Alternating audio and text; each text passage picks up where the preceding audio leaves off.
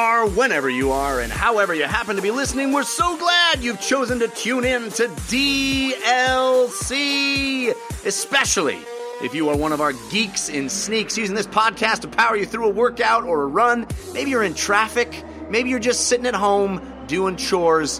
Whatever the case, we're going to be with you in your ear holes for 90 plus minutes because DLC is your downloadable commentary for the week, delivered the way we love it to be, and that is completely free thanks to our sponsor this week, Linode. They bring the show to you. The show is all about games. Games in their many forms. Games played on desktops, laptops, and consoles, and games that involve dice, luck, and cardboard. And I'm your host, Jeff Cannata, that's spelled with 2 N's and 1 T, and I am joined, as always, by my friend, / co-host, / nemesis, Houston's native son, Mr. Christian Spicer. Christian, how's your family doing? Everybody okay? We got to send our best wishes to everybody dealing with Hurricane Harvey. How are things? Well, thank you.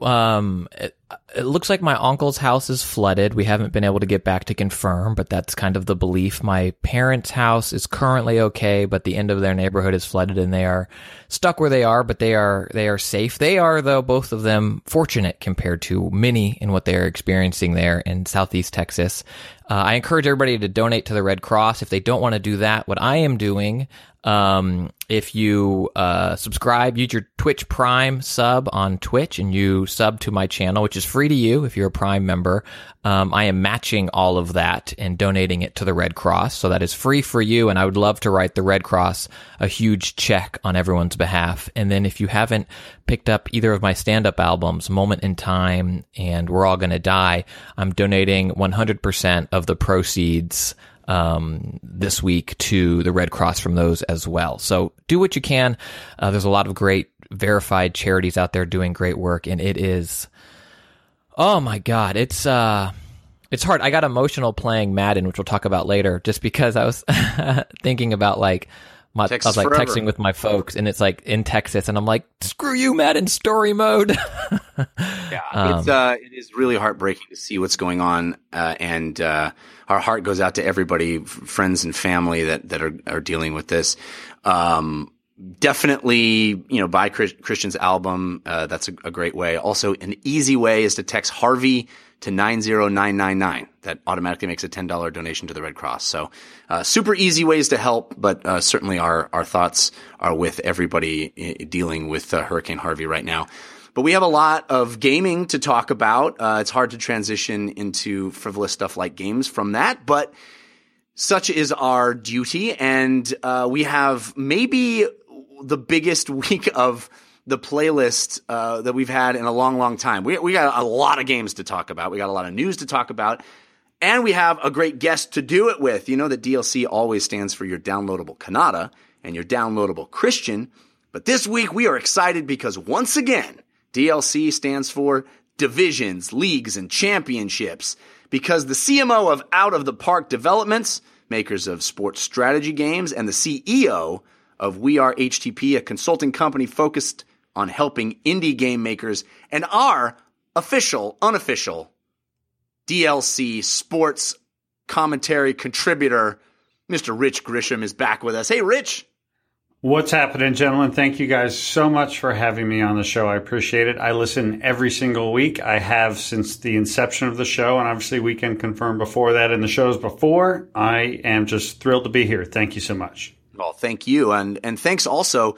A lot of our listeners have been fortunate to get Out of the Park Baseball 18 codes because they sent in quick questions. You have supplied those for week after week. We really appreciate that. I'm sure they have been enjoying playing that game. So thanks for that as well. Our pleasure. We want as many people as we can to experience the game because we think it's very special. So it's a win-win for everybody. Awesome. And, we got a lot of sports to talk about. Madden is out. We've all played it. But we've got so much. This is going to be a jam-packed episode. I'm really excited about it. So let's start the way we always do with Story of the Week. Story of the week, it's the story of the week. Story of the week, it's the story of the week. Story Story of the Week is the part of the show where we make our case for the most important stories that happened in the world of games this week. And you can always submit stories for our consideration by visiting our subreddit, which is 5x5dlc.reddit.com. Cool folks there, cool topics. You can talk about the show. You can give us feedback, and you can also submit stories, several of which are in our list this week. But Rich, you are our guest, so you get first pick. Which would you consider to be your story of the week? Well, for me, this is an easy one for several reasons. The most important reason is personal, in that my son, who is 10, loves video games, and in particular, he loves the Portal universe. And the Portal universe is obviously a part of the larger Half-Life universe. And in fact, just this weekend, he's gotten to the point, and it kind of freaks me out, where he can now easily integrate mods into the game when he's playing the original Portal or Portal 2. And this weekend, he was proud. He came up to me and showed me, "Hey, Dad, look at this. I'm now playing Portal with a gravity gun.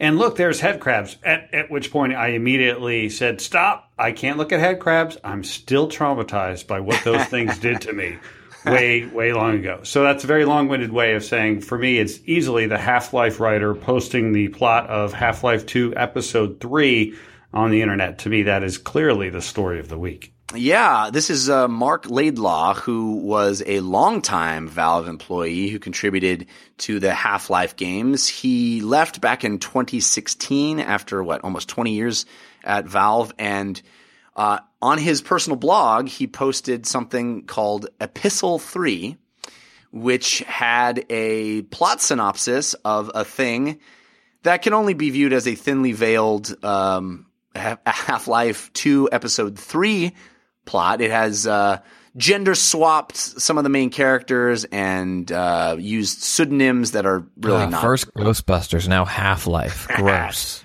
Yeah, Gertrude Fremont stands in for Gordon Freeman, and Alex Vance is subbed out for Alex Vaught. But it's not fooling anybody. It's clearly a version of Half-Life 2 Episode 3, and it sounds pretty darn cool. We won't talk about the specifics of what the plot is in case you want to avoid, I guess, spoilers for something that'll never happen. But it sounds really neat. It sounds like they had a really cool concept for where that story was going. My takeaway, and I'm interested to hear yours, Rich, but my takeaway from the fact that this was posted is it's literally never happening. The only reason he's posting it is because he knows it will never happen. Wait, did you see that a fan they said they're going to make it using Unreal 4?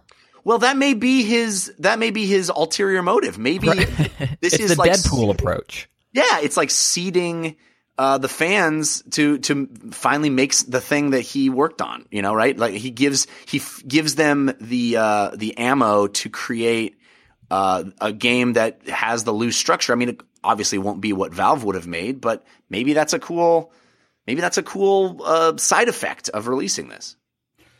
Yeah, I mean, I find this fascinating for a number of reasons, but I'm right there with you. I think this is much more about, well, look, guys, since Valve doesn't want to make this, why don't you? Here's the plot, and I think also in the same general, I don't know if it's the last few days or not, but some assets were leaked or somehow distributed that included assets that were supposed to be earmarked for Half-Life 2 Episode 3. So now there's 2 or 3 different sets of combinations of that can be used to potentially crowdsource this. And we've seen many times where if you give the ravenous audience the tools to do something, they will create things. And if Valve is like, look, we for whatever reason we're not doing this, perhaps we overshot, perhaps it was never going to be what we wanted to, but now let the fans make it. I think that's great. What reading this told me was a couple things. Number one, wow, it's been a long time since I played because I have no idea what anyone is talking about. Yeah. Finally, closure on that thing I've completely forgotten about. Completely. I'm like, what? Oh, right. But the other thing is Half-Life 2 in particular, to me, was much less about the story and more about the amazing setting and the aesthetic value and then the mechanics. And so The hard part for crowdsourcing. Exactly. So just fascinating to me. It's just an interesting world that we're living in now, where these are the things that can happen. But yeah, it's a very strange situation, and boy, I'm gonna have to go back and play Half-Life 2 and then episode N1 and then episode 2 and then read the synopsis again to have any idea what anyone's actually talking about. Yeah, I mean, and this has caused quite a stir. This story, I should note, it was submitted on our subreddit by Proton Murphy. So thanks, Proton Murphy, for submitting that.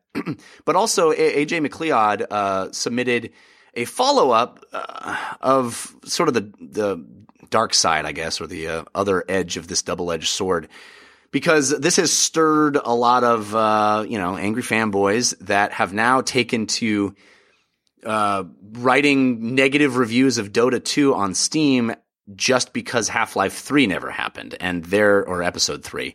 And their contention is that if Dota had never taken off, maybe they would have made this game. So, Christian, what do you make of all this? Is this, I mean, I guess it's a cool thing that we get to see what this guy was thinking of for the third part of this story, but it kind of feels like much ado about not very much. Well, I think it shows how important Half-Life was to gaming and how much people still hold it near and dear to their heart. Like Rich said, it's been forever since most of us have played those games, but it has surpassed that, right? Like Half-Life and Half-Life 2 is that rare game that has stepped out of being just a game. It's Tetris or whatever, there's like maybe 5 of them. And Half-Life is one of those things where even I think non-gamers are aware of it to some extent. And then people that have any connection to gaming, are totally connected to it. And even this younger generation now, like Rich's 10-year-old kid is sitting there aware of head crabs and all of this. And like this thing exists or never has come out or whatever. So I think it just speaks to the popularity of it. And then to it also, the other side of that is that it is so long ago that it's tapping into people's nostalgia in a way. Cause it's a lot of us. It's a lot of old men going like, oh, those were the days. And like, it's less about Half-Life and more about the summer of 97 when I met a girl and I had a car and we all had leather jackets. Like it's that. And we're Half-Life. You're not wrong. In fact, the news stream this week is just full of that, full of nostalgia. Right? We'll get to more of it. But there's another point I want to make about this, which is reading the synopsis and reading how cool the ideas for what was going to be episode 3 of Half-Life 2 were and how solid they were and fully formed.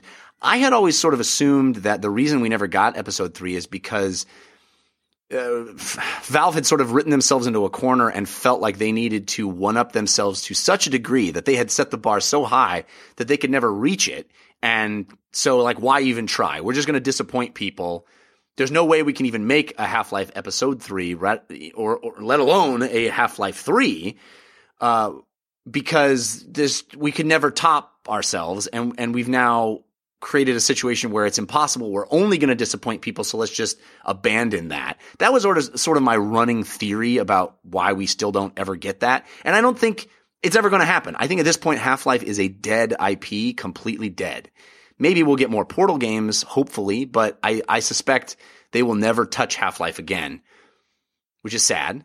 But I think that this flies in the face of that theory because it sounds really cool, and it feels like they had awesome ideas that would have made for a great game.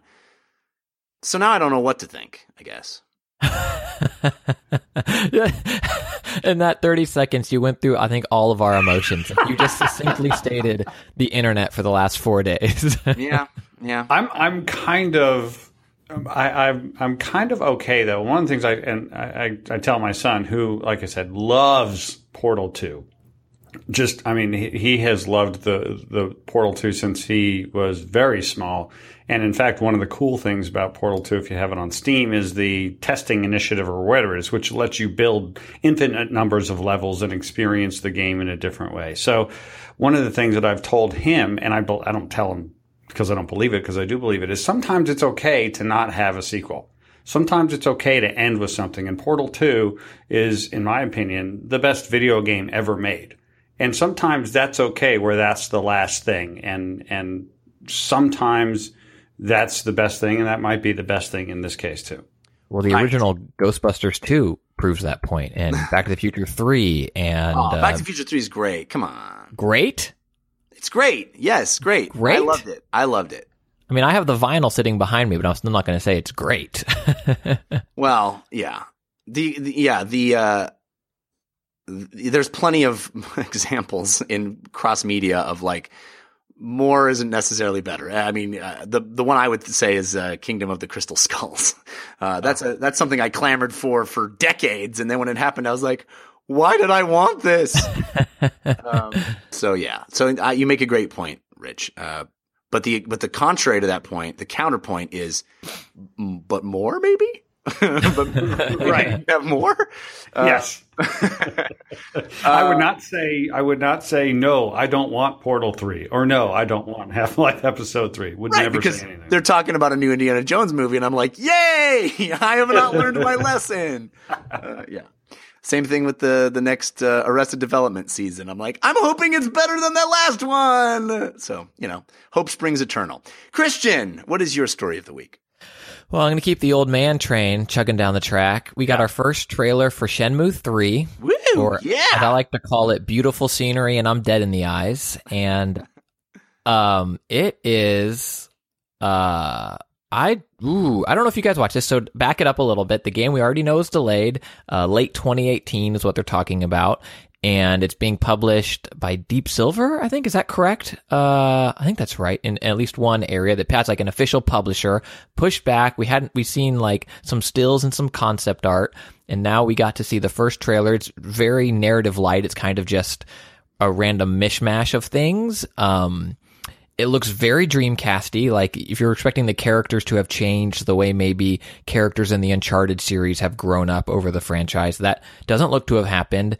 And they have also come out and said like, yeah, the facial animations are a work in progress, but we wanted to get something out to the fans. But right now, like there's a fight scene and it's just like both of their faces are just like still in this like, I'm so bored. Why are you making me do this, mommy? Like face.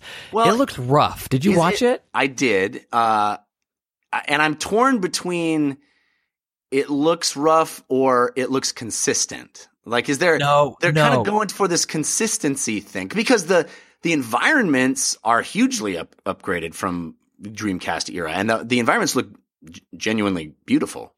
But it can't. So I'm going to pitch to Rich and hope that he sides with me with this. I don't think you can argue it's consistent when those games were beautiful when they came out. Well, yeah. Okay, Rich, what do you think? I can't argue that point. No doubt. Yes. No. Right. Well, they were beautiful when they came out, and they were pushing up against the limits of very antiquated technology by today's standards. And,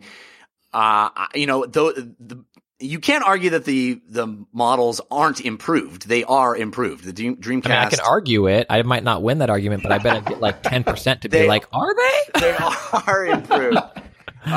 They are very much what you remember, like what your mind's eye saw on the Dreamcast is what they're showing. I'm more concerned. You know how I feel about this. We've talked about Shenmue 3 again and again on the show, and I keep telling people that you don't want this. This is Crystal Skull, is what you're saying. Well, this isn't even Crystal Skull. This is like because Raiders of the Lost Ark and Temple of Doom and Last Crusade are all excellent. Oh, people crap! Here we go. Listen, nobody played Shenmue 1 and 2 more than me. I had a girlfriend at the time who was super into those games. We played the heck out of them. Completed Did your both father games. Die, and did your girlfriend help you track down the killer? Well, we never found the killer, but we did find some sailors. But yeah, I played those games through and through, and they are not good. They were ahead of their time. And that is something that people remember, and it is undoubtedly true. They were pushing up against the limits of what video games could do at the time. And for that, we should all be excited because they really were the forerunner of open world and story and all of the things that games do now just sort of a priori. Like we just expect. Shenmue was kind of doing before anybody else. But that doesn't mean the games were good. And I think that people who don't really clearly remember the games and really want Shenmue 3 because there was this unfinished story. This is not Half-Life 2 episode 3, right? This is not like the unfinished version of a great series. This is a series that was ahead of its time, but had huge flaws and huge problems, and had long stretches of being really boring and bad. So if the game is consistent with its predecessors, it's going to disappoint a lot of people in my prediction. But I still am hopeful that it's excellent. What did you see this trailer, Rich? No, I am not a Shenmue kind of a person, and so for me to comment on it would not really make a whole lot of sense. What I will say is that my approach with my level of excitement for games over the last 10, 15 years, especially as I have changed, is that I am very excited about games I can play right now. And because there's so many great games I can play right now, so the off in the distance Kickstarter backed, we might get it at some point in time, which is kind of nebulous as to when exactly we might get. I tend to pay much less attention to that kind of stuff. So that's sort of my approach with Shenmue 3, as well as some of these other. Yeah, we get announced at E3, but we don't see them for 5 years, kind of a thing. I think that's come on, probably Crackdown 3 is coming out. That's not fair. Yeah. I am still holding my breath until Anthem is released, so just nudge me when it's here, because I will be passed out.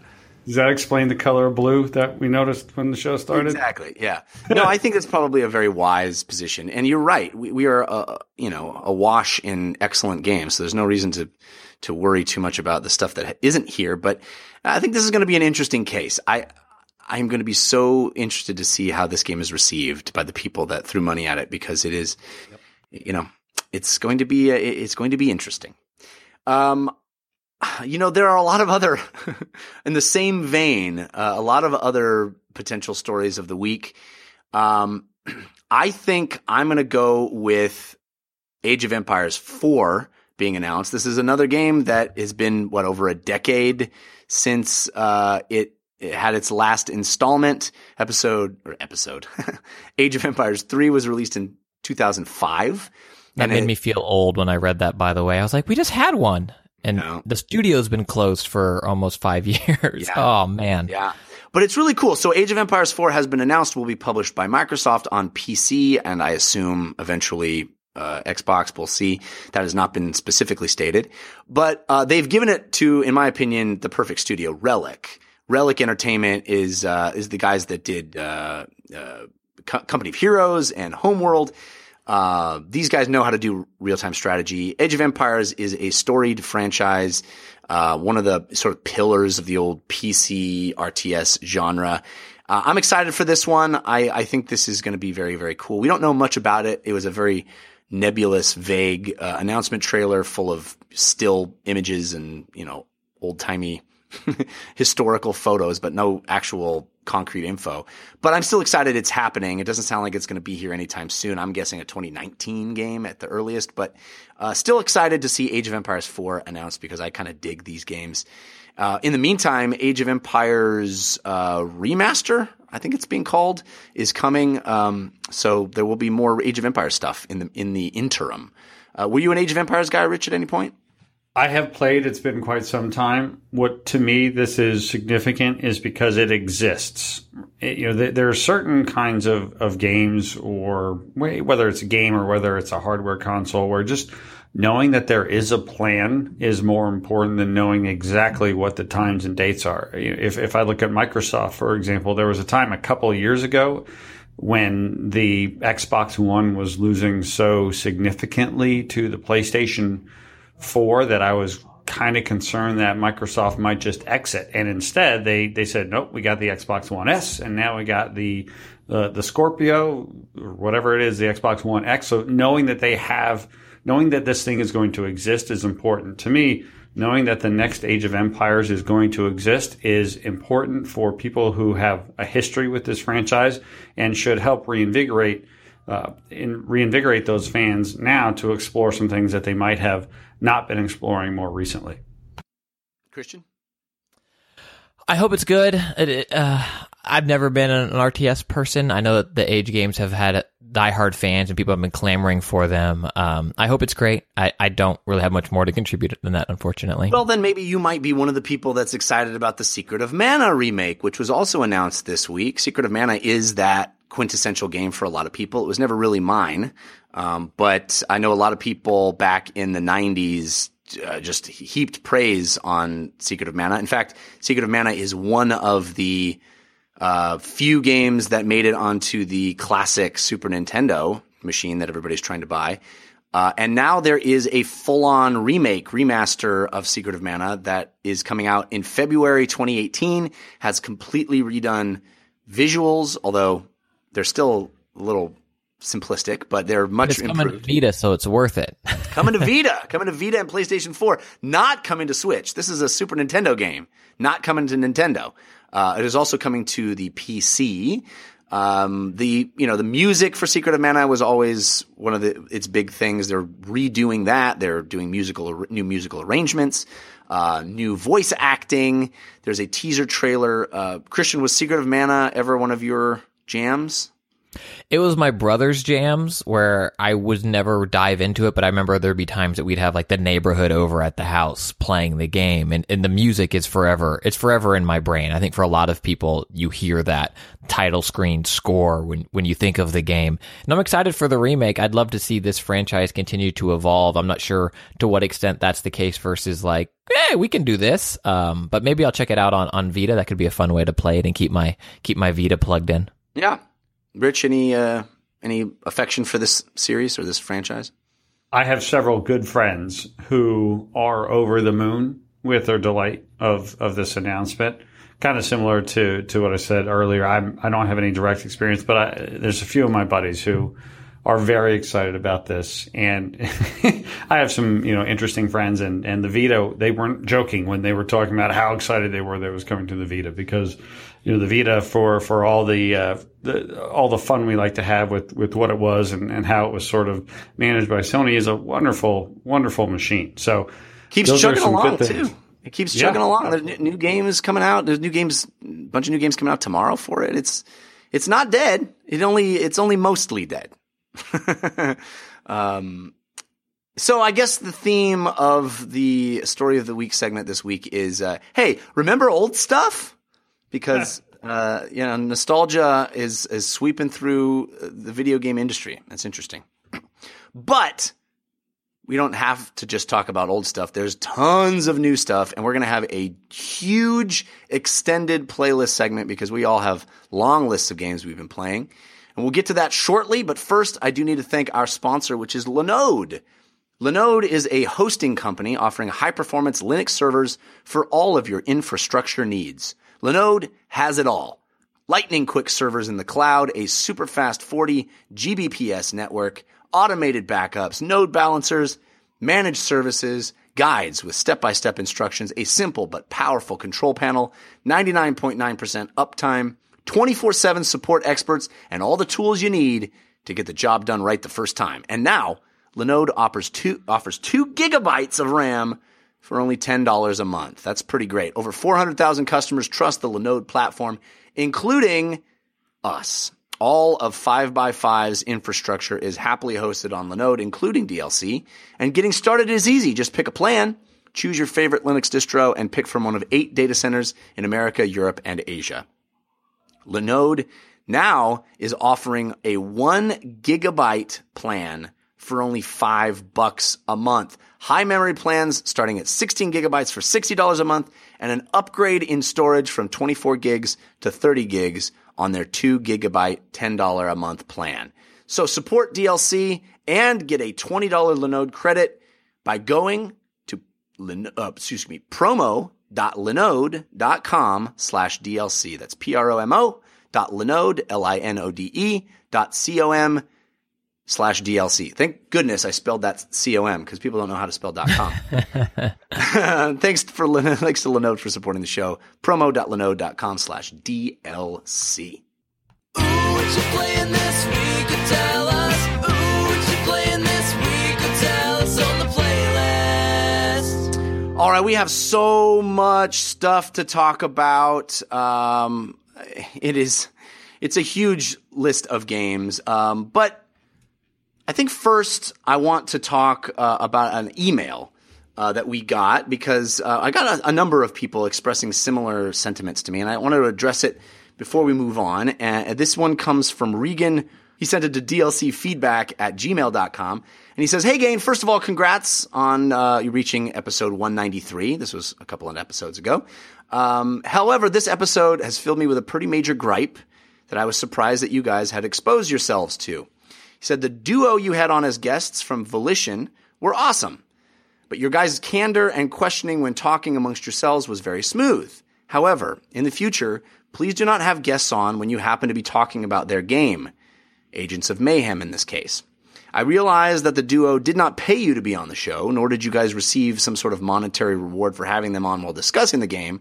However, it still leaves a perception of there is no way I'll crap on their game because they're guests this week. While this episode occurred prior to the release date of the game, it can easily be read that the game is getting less than stellar reviews by the community at large, while you and Christian praised it wholeheartedly. I also completely understand that folks have their own opinions and they can be differing. For example, you guys actually liked The Order 1886, and we all really liked Infamous Second Son. So it's highly possible that you both still feel this highly on Agents of Mayhem. However, listening to this episode after the game releases, you can, I presume, see where someone like myself would be coming from. Ideally, you'd have awesome guests like this on a few weeks before or after the game is released, so opinions have less probability of being skewed. Just my 2 cents. Obviously, still love the show, and I will continue to love it in the future. Cheers." Christian, did you want to react to that? I love the email. I think it was very civil and expressed a concern and a critique in an awesome way. Love it. Always open to this type of email, and I totally understand where Regan's coming from. It makes a lot of sense. I will say that I still really enjoy Agents of Mayhem. It is my go-to. I have multiple PS4s, one in my office, one at home in the living room. And when I am winding down, I'm still chugging away at Agents of Mayhem and just plugging here and there for an hour. It's lots of fun. I don't understand some of the negative reviews. I really don't, unless it's the landscape has just shifted on this type of game and people aren't into a crackdown. I mean, it's dumb. It's just dumb fun. Like I wasn't going into it expecting this will change my life. And I also think if you listen to the episode, the way I talked about Agents of Mayhem versus, Observer, like I think it's clear that one is on my games of the year list and one is that game I'm enjoying very much. But I totally understand the criticism, and I really thank Regan for the email. And if others feel this way, please always keep us in line and keep us in check. But I also hope that over 190 whatever episodes we're at, people can trust us. And I don't get me wrong, I can be bought, but I will tell you up front that I have been bought, and here's an ad. No one is throwing enough money at us to buy us at this point, or any money really. No one's throwing money at all. But hopefully you guys know and trust us and have learned our opinions. And all I have is my credibility in this, so I wouldn't do anything to thwart that, I guess. Yeah, I'll underline what you said. I agree with all of it, and I appreciate the email. I got a lot of tweets to the same effect. People feeling like it was some weird conflict of interest. I will say this: if developers of a game reach out to me and want to be on this show, I'm going to have them on the show. I think that adds value to our show, and I love talking to developers about their games. Sometimes that can feel like your game is awesome. How awesome is your game? We try to make it more interesting than that. And I love, you will hear us have bonus content on this show where Christian or I will be talking to people for a shorter period of time. But when a guest actually wants to be on the entire episode, I think that's really special and really fun. And it gives you a side of them that you don't usually see. I mean, they're talking about other games they're playing. They're reacting to the news. I love that. And I'm not going to say no just because it happens to be the week that their game comes out. I also hope you guys know that we will be honest with them. We probably won't say your game is garbage to their face, but we wouldn't also say your game is awesome when we don't think it's awesome. I don't know. I did unintentionally, I should add, but I did sit there for a lengthy amount of time talk about how you'd be dumb to play Destiny 2 on the Xbox while Major Nelson was right behind me. Well, yeah, we didn't. That happened. You're right. But no, I mean, you're right in saying that if we had we also got codes for that game to play it. We got those codes and we played it. If both of us had hated it, I probably would have rethought the idea of having them on, or, we wouldn't have framed it in the same way of like, hey, let's come on and talk about your game. It would have been, let's talk about what it took to make your game. They would have been a little different, and then we would have voiced our hateful opinion later. Because, it's just rude to do that to people. But I also feel like we would have been honest, and we were honest. You brought up gripes. I brought up gripes when we talked about that game. We don't need to belabor the point, but as Christian said, hopefully you guys trust us enough to understand that it wasn't a puff piece, or it certainly didn't intend to be a puff piece. I think it's fun content, and that's really what it's all about here at DLC, is creating interesting discussions with interesting people.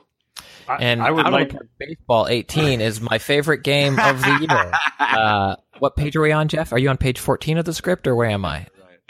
I would like to say, as a listener, I really enjoyed that episode. Now, one of the things that I do is I produce the Press Row podcast, and not often, but at least 4 or 5 times a year, we'll have the makers of MLB The Show or Madden or NHL or NBA 2K come on. It's a thing that we do. And as the walls between whatever traditional gaming media is and whatever it is that we're now doing collectively have completely been imploded, I think the direct approach is the best approach. And I listen to DLC every episode. I know you guys. I know your opinions. And so when you're having a conversation with someone who's making a game, it's different than somebody that I don't know, who I haven't listened to 196 episodes of. And I felt like it was a completely legitimate and honest discussion. So as a listener, that's at least one perspective that you can take away from that episode. Well, thanks. I appreciate that, Rich. And I think the last, where I'll leave it is to say that nothing we said in that episode was false. We both genuinely dug that game, and I still like it. So I'll stand behind that. And it leads to another discussion, which we will not have today, but one that we have had in the past and will probably have again in the future, because it's a big issue for me, is I really despise this whole forced consensus thing where it's like, well, the Metacritic was 6.5, so how can you have liked it? It's like individual opinion is erased or undervalued. But I like that, so I think as a show, you would argue that we are indifferent. Our consensus, the show has to have a consensus. All right. We'll move on from that. But I appreciate the email. Thank you again. And if you want to send emails to us, dlcfeedback@gmail.com. Okay. This is the playlist segment. So we got lots of games to talk about. I think we're going to probably do it in a round robin because there are so many games that all of us have been playing. And Rich, since you are our unofficial, official sports correspondent, let's start with Madden 18, because Madden 18 has hit. It's got a lot of new features, including a single-player story mode. What? Yeah. And a lot of other cool things. Let's start as the expert sports gamer and Madden aficionado. What do you think of Madden 18 overall? Well, overall, I think it's quite good. What's fascinating to me about Madden 18 is that it's a game that is released in the midst of a dramatic overhaul by Electronic Arts in how they make and distribute and monetize all of their sports games. Electronic Arts, between FIFA and Madden and NHL and NBA, they produce probably 75% of the console sports games. And over the last 3 years, they have undergone a technology and an economic transformation. The technology transformation is moving all of their games to their Frostbite engine. So they're taking various pieces and puzzles of the underlying engine that produces all of these games, and they're putting them all on a single platform so that moving forward, they can better utilize resources across the company. In addition, the economic model of these sports games has been completely flipped to where now, yes, sales are important, but they're nowhere near as important as the digital revenue that they get from their Ultimate Team modes. So the Ultimate Team generates dollars in a word that ends in illions and starts with the letter B. This year they're going to make more than $1 billion of revenue from Ultimate Team and Ultimate Team inspired modes. Not millions, billions. So, which is why they have the money to throw at narrative modes and things. It's like, oh, why not? Let's just hire A-list actors and make this thing. Why not? But that's what's so fascinating, is because now they're in a situation where they have multiple audiences for a single game. You've got the the Ultimate Team, the Ultimate Team aficionados, people who base their entire gaming life around Ultimate Team, and there's a rabid community, and they need to serve that because that is literally paying the bills. Then they've also got the long time, the 20-year plus veterans of this game who play. Generally speaking, they'll play a year or two of their franchise, and they want that to be as legitimate as possible. They need to get more people into the game, but the sales are going down because I believe one of the reasons the sales are going down, not dramatically, but they peaked and are sort of now going down as far as unit sales because the game is very complex and it demands a lot from you. So that is where the long shot mode to some degree comes in. Long shot is that single player story mode. So they're serving a lot of different audiences. They're undergoing a dramatic technology change, and they're doing it all while delivering this game every single year. So it's just a fascinating game. Overall, before you go on, I just want to comment on that because I think you make a fascinating point and a really interesting, I agree with you. It's so obvious based on the onboarding process when you turn on the game. It really is like, hey, this game is for a lot of different kinds of people. Which kind are you? It really is a very interesting moment of turning on the game because it's like, hey, we're all things to all people. Which people are you? We'll be that thing. Just let us know. And it's such a broad swath of different kinds of gamers that they're addressing. It's hard to make one thing that can address all those people. So I'm curious to hear what you think, how successful you think they've become. Well, it depends upon which one of those people I am. And I'll tell you what the kind of person, the kind of Madden player that I am is I play in my online franchise. I don't really play Ultimate Team. I did play Long Shot, which we'll talk about. But every single year when Madden comes out, we wait for 2 to 4 weeks for the first big patch. And then the same group of 12 to 14 of us play in our online league, which means that we log in and we pick our team. And then we go through 3 or 4 or 5 seasons worth of playing each other and battling and winning Super Bowls and doing drafts and all that stuff. And it's great. And for me personally, as long as they don't break that, I'm good. I'm in every single year because it's a community-based event that I play. Now, there is a group, a vocal group within the Madden community that really feels that their franchise mode, of which the online franchise is part of it, has been neglected significantly over the past few years as EA has invested in Ultimate Team or Long Shot. And they have, in many cases, some legitimate gripes, how, similar some of those things have been. Conversely, when you've only got 9 or 10 months a year to make a game, you got to pick your spots. So overall, I'm quite happy with it. But just because I am doesn't necessarily mean that the very splintered community is. There's a lot of good things that they've done. I think it looks really, really good this year, but I'm playing on an OG PS4 and I'm noticing some stuttering, for example, that I haven't seen in the last few years. Is that because of Frostbite? Is that because I'm not on a PS4 Pro? I don't know. I'm noticing that, basically the owner mode that I'm using is exactly the same. I'm okay with it, but I can certainly understand frustration. So I think overall it's a particularly strong game. I think knowing the context of everything going on underneath the covers sort of could either help me or hurt me, in my opinion. I kind of have a sense for how much it takes to get this game in a shippable state with everything that's been going on. And so the fact for me that they haven't broken a lot, of which I really enjoy, I'm cool with. But by no means am I saying that's how everyone else feels or that's how anybody should feel. It's interesting. I'm, as you guys probably know, I'm a pretty big football fan, and it's been years since I've seriously touched a Madden game. That's weird, right?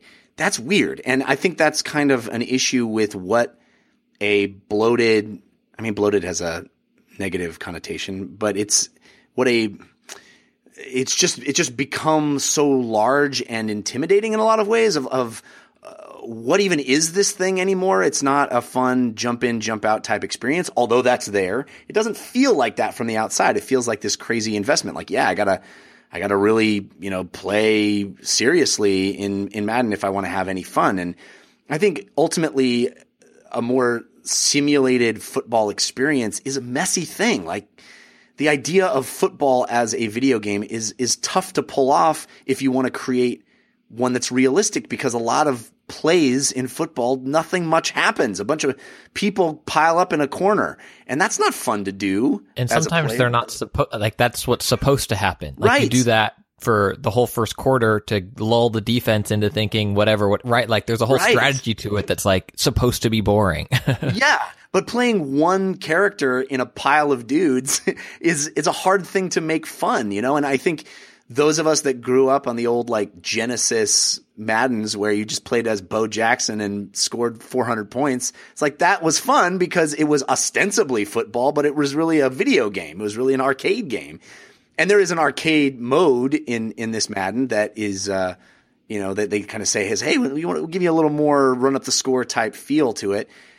But it's a hard thing. It's a hard thing to pull off to someone that's more casually associated with football video games. Even though I'm, passionate about the sport, I'm a little more casual about football video games in the sense that I'm not going to be doing what Rich is doing, which is like I don't have a group of dudes that all, play our team in a big franchise. So, like, what brings me in? For me, the thing that got me excited was Long Shot, which Rich has been talking about, is the single-player mode, which is a story-based experience. It's basically Friday Night Lights, the video game. You play as a character who is trying to make it in an NFL team, and it is very much a cutscene-heavy story narrative experience. I was very excited because even in our subreddit, Cool Stories Bro posted a topic that said long shot single player mode in Madden is fantastic! Exclamation point. I was excited about this. Maybe this is the thing that's going to bring me in. I've been looking from the sidelines, no pun intended, on other sports games having their story modes. I know NBA did it. FIFA has done it. I haven't tried any of those, but football is my sport, man. I mean, I love the NBA as well, but I was excited. Like, here we go. We're going to jump into a story game. This is what's going to bring me back into Madden. Now, I've been traveling all weekend, and I didn't get a ton of time with long shot mode, but I did play some of it. And so far, it's not what I was hoping for. But I'm curious, Rich, what you think of long shot mode. Sure. First of all, the two people who are most responsible for long shot mode are basically friends of mine. One of them is named Todd Zuniga, who I'm sure plenty of people familiar with you guys know. Todd was at 1UP many years ago and was part of the group of podcasts, of which one of yours was one, which begat We Can Confirm, which begat ultimately, at least to some degree, responsible for this show and responsible in many ways for my show, the Press Row Podcast. And Mike Young, I've known Todd for like 15 years. We've worked together. We've been friends, long story. And Mike Young, who is the creative director, I wouldn't call him a friend of mine, but he's a guy who I have known for at least 10 years. And so I know them. But the fact that I know them doesn't change my perspective on whether long shot is good or not, but it certainly does I got a lot more out of it because I know those two and I know how passionate they are about doing this the right way. This is not a cynical EA ploy. This is two guys who have wanted to do something like this for a long time. So having said that, it was much better than I was expecting. Not that I wasn't expecting great things from Todd and Mike, but the intense number of roadblocks that Mike and Todd had to get over to get this into the game from a technology perspective, from a licensing perspective. Remember, they can't tell any story they want to tell. I mean, they can't talk about, I'm sure, concussions, for example, or, in the NFL, this is an NFL licensed game. There's no company or organization that protects their brand more diligently than the NFL. So with all of that, and I've completed it, I'm actually playing through again because I want to get a different result. This was much better than I expected it to be. There's a lot going on here that's good. The actors and the dialogue in many ways are tremendous. The music that is used throughout both the original and the licensed music to convey mood, I think is excellent. How long is it in total? You could be done in about 4.5 hours, I think. Yeah. Because I played a very short amount of time and I exited out to the menu and it said 12% done. And I was like, oh, wow, 12%. Okay. Yeah. So I was surprised. But yeah, fair enough.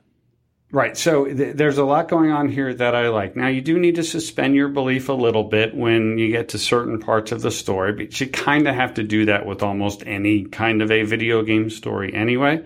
So I don't know, Christian, you had a chance, but this is really aimed at both of you. It's not aimed at me. It's aimed for you guys who are what I'll call the lapsed Madden or lapsed sports gamer. Yeah. So before I talk about it more, Christian, I don't know if you had a chance to play, but I'm more interested in what you guys think about it than what I do. Well, in the chat here, Could 432 says Longshot is a Telltale game with football. I thought that was an interesting expression. Yeah. It is, and there's a lot of different mechanics. It's not just making dialogue choices. There's more Madden in here than I thought. There's certain times when you're playing in high school football games where you're not playing Madden, but you're playing a lot closer to Madden than not. And then there's other times when you're trying to accomplish certain football-related tasks where you have to do very different kinds of things and use different control mechanics. So there's a lot of video gaminess, too, that's not Madden, but there's also some football stuff in there, too. It throws a whole lot of stuff at you in a very interesting way. Christian? So I streamed it for about 90 minutes is what I've played. You can find it on my Twitch, which is just Christian Spicer, and it'll be archived on my YouTube later, which is Christian Spicer 713. Rich, no offense to your friends, I hate it. It's awful. Awful. You can see they spent money on it. No offense, but I'm going to draw out the word awful in your face. It's bad. It's bad. It's a poorly made Telltale game. The Madden aspects of the game that are there, it's not the same way that you play the game when you're playing football. So it's not actually teaching you, I got to back up so I'm going to be scattered. It's not actually teaching you how to play Madden, because in this game you'll throw a pass in a totally different way than you throw a pass when you ever play the game of football. It's quick time events all over the place. It's decision making for a story narrative that I know that Telltale games do this too, that are inconsequential in the story that it's telling. And it's a cast of characters that I guess I'm supposed to hate, because I hate all of them. They are all pieces of crap that are doing the sleazy, like, bad take B-movie version of Ballers, which is already a B-movie version of Entourage, which was already a sexist, misogynistic show that was fun for its time, but now seems dated and crude. And you have all of this wrapped up with excellent music and a story that is just dragged on in a way that's like, who cares?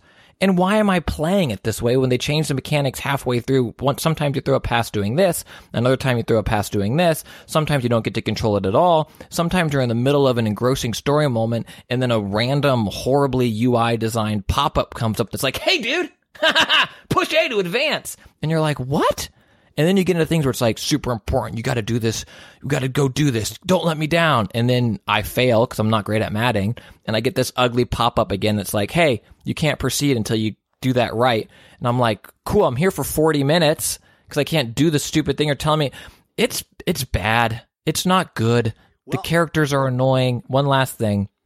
And it suffers from the same problem that Telltale does, but in a worse way, where it can't cut on the action appropriately. Like, you throw a pass and the guy catches it, and then it cuts to like a jerkbag in the stands who's sitting there in his idle animation, and then like half a second later he goes like, yeah, and like celebrates, but he looks like a VR character celebrating, and then it's on him for too long as he ragdolls, and then it cuts back to an excellent protagonist animated face and lip syncing, while the peripheral characters look like garbage.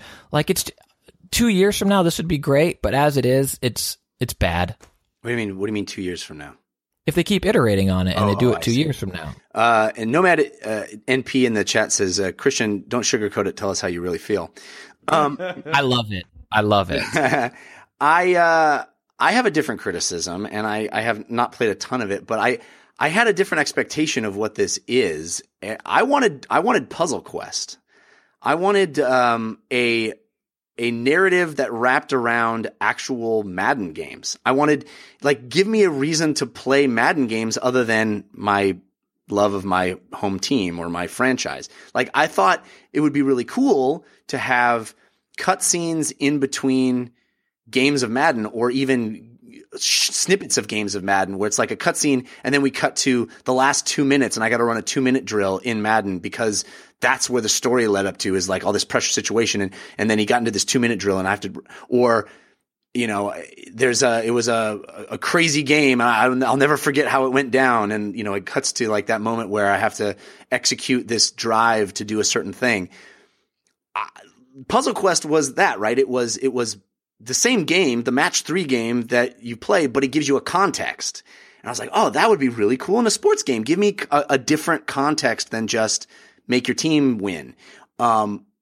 That's not what this is at all. It really is its own beast. It's its own storytelling. It is a completely different game. It's a mode where you interact with this Madden game in a way that you never do in any other aspect of it, which I find to be a strange decision. And one that is not particularly satisfying to me. And as somebody who wanted this to be the reason I'm brought back into the franchise, like, it doesn't do that job. It's like it's a separate game, and then okay, you can also play Madden on the same disc.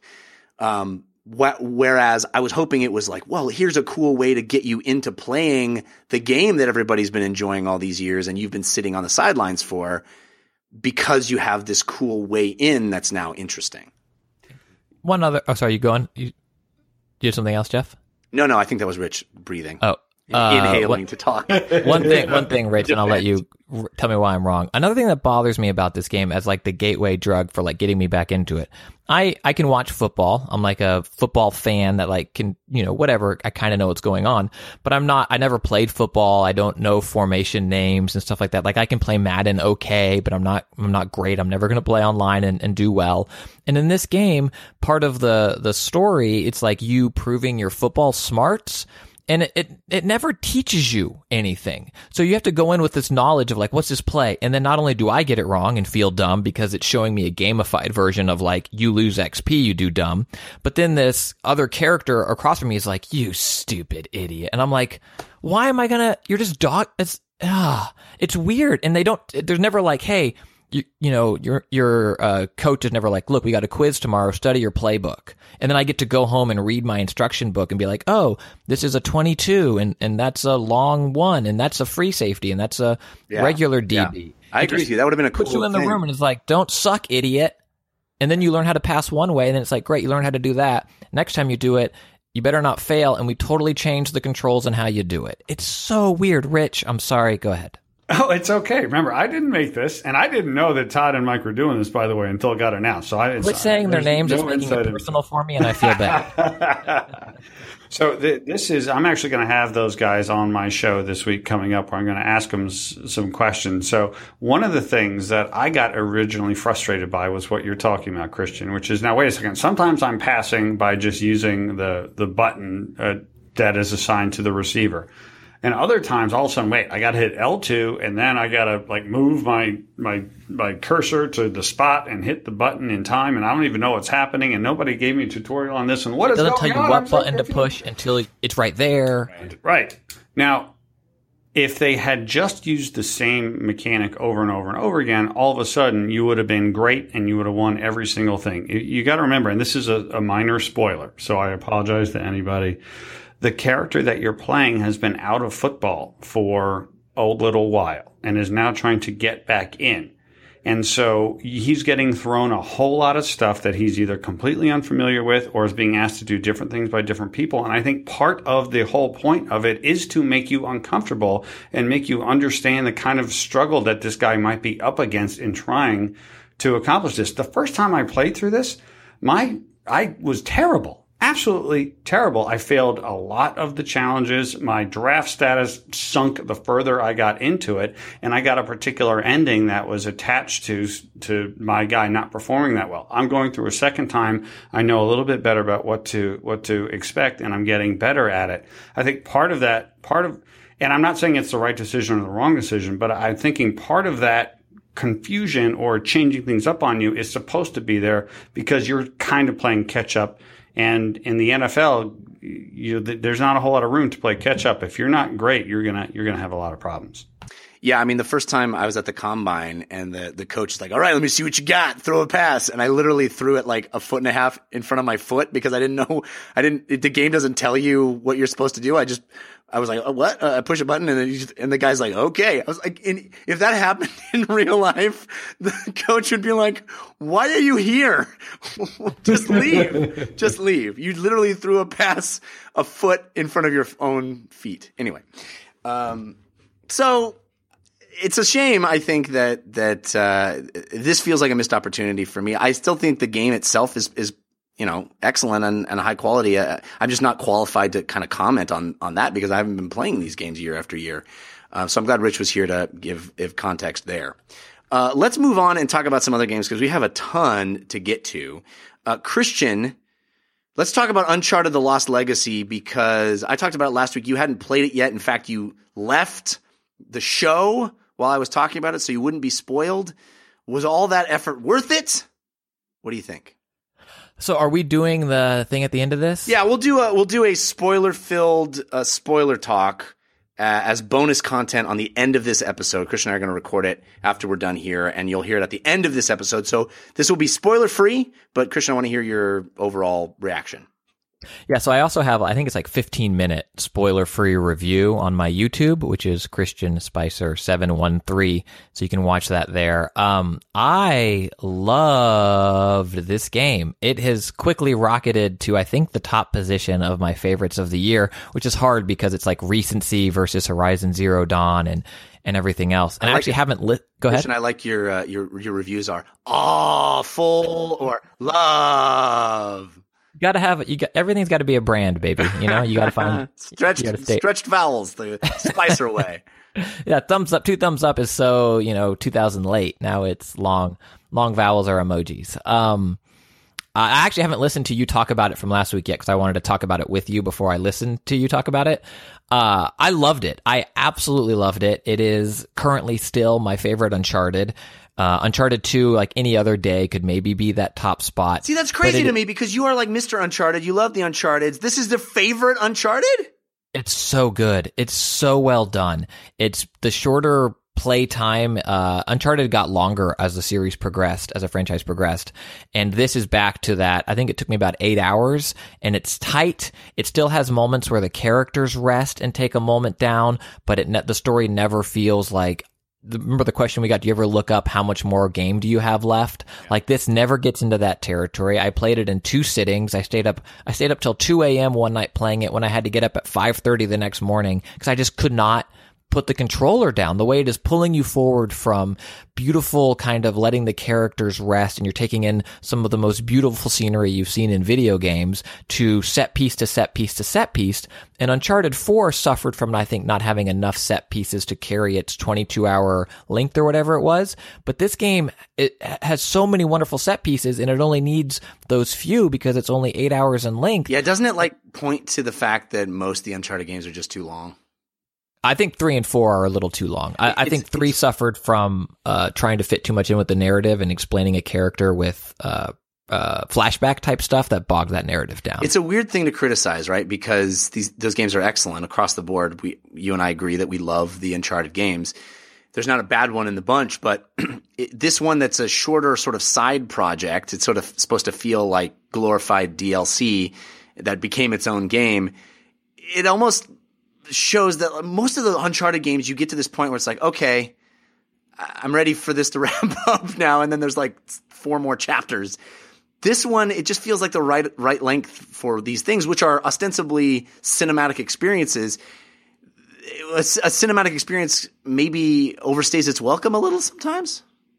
Maybe. I mean, I don't know. I loved all of them, right? Like it's until Last of Us 2 comes out, it's up there with my favorite franchise of all time. So for me to say that the other games overstayed their welcome I'd be like an unfair critique because I loved all of these games. I've played them all multiple times, and it's rare that I do that. But I do agree that after coming off of Uncharted 4 and now into Lost Legacy, it felt such like a taut, tight adventure. And I think where they put air quote open world thing in the middle of it is a perfect place for it, where you're in this, this beautiful expanse, and the things that you're doing are Uncharted version of Breath of the Wild shrines, where they're not as complicated as a Breath of the Wild puzzle, but they're very much Uncharted-esque puzzles, and they're all different. And I think one of those in particular was one of the most beautiful environments of the game that I found. So I'm glad that I did all of those. And then I think overall the puzzles in Lost Legacy are A, of a higher quality than have ever been in an Uncharted game, and B, are actually challenging. Yeah. They're not like just cross-reference your journal, which is basically what all the Uncharted puzzles are. Cross-reference your journal and do it right. This is like, think. You got to think. There's not going to be an easy way out of here. Just think it through. Pretty cool. Yeah. Yeah, and I have, I think, my full playthrough of this is in 2 parts on my Twitch, and I have currently, I think, the first 4 hours on my YouTube, and I'll get all the rest up at some point too.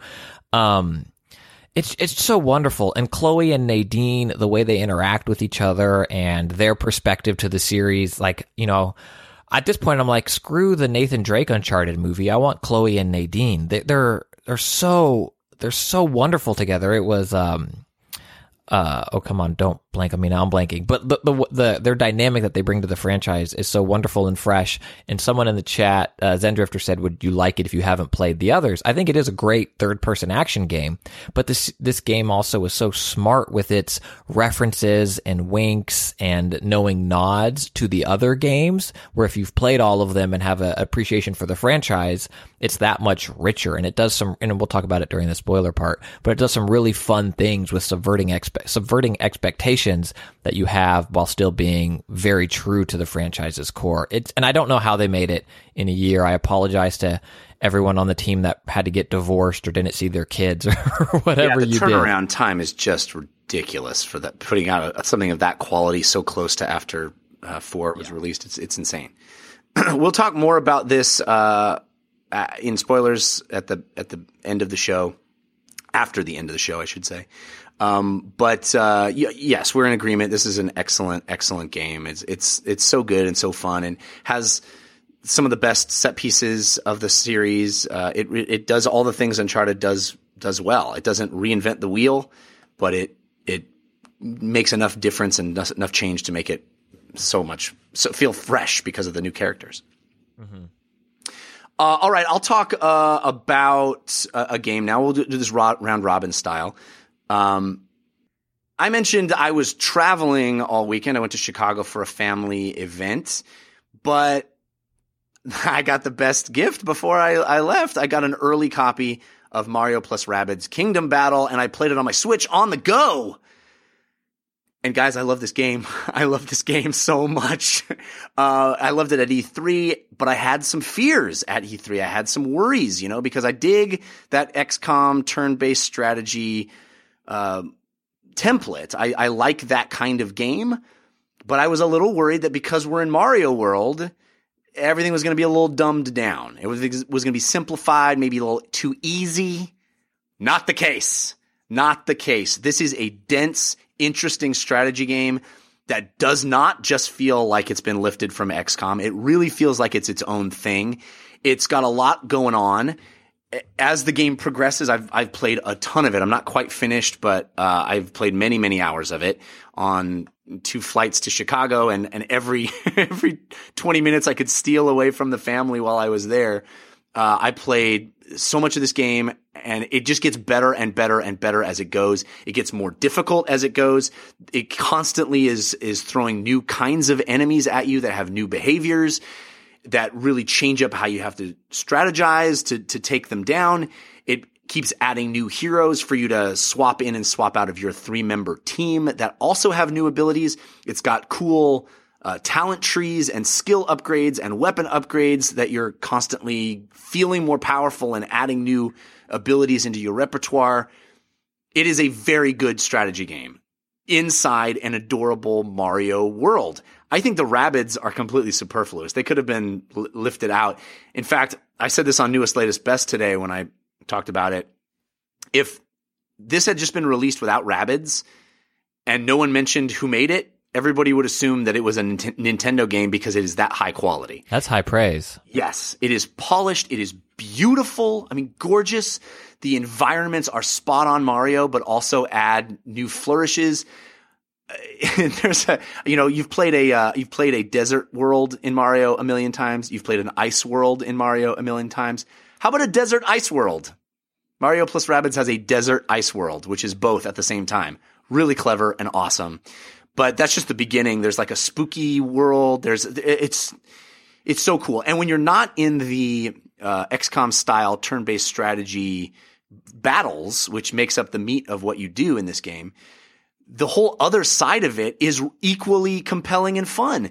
You're wandering around these worlds, finding your path through to get to the end, and there are tons of optional little puzzles to do. There are puzzles that are not optional, and almost all of them are clever. They're not super difficult, but they are almost always interesting and fun, and you are getting items. There's a really robust loot system in this game that is actually cool, that unlocks new weapons for you to purchase, and you purchase those weapons with coins. So you're actually incentivized to get as many coins as you can. And you can get coins in a whole manner of ways.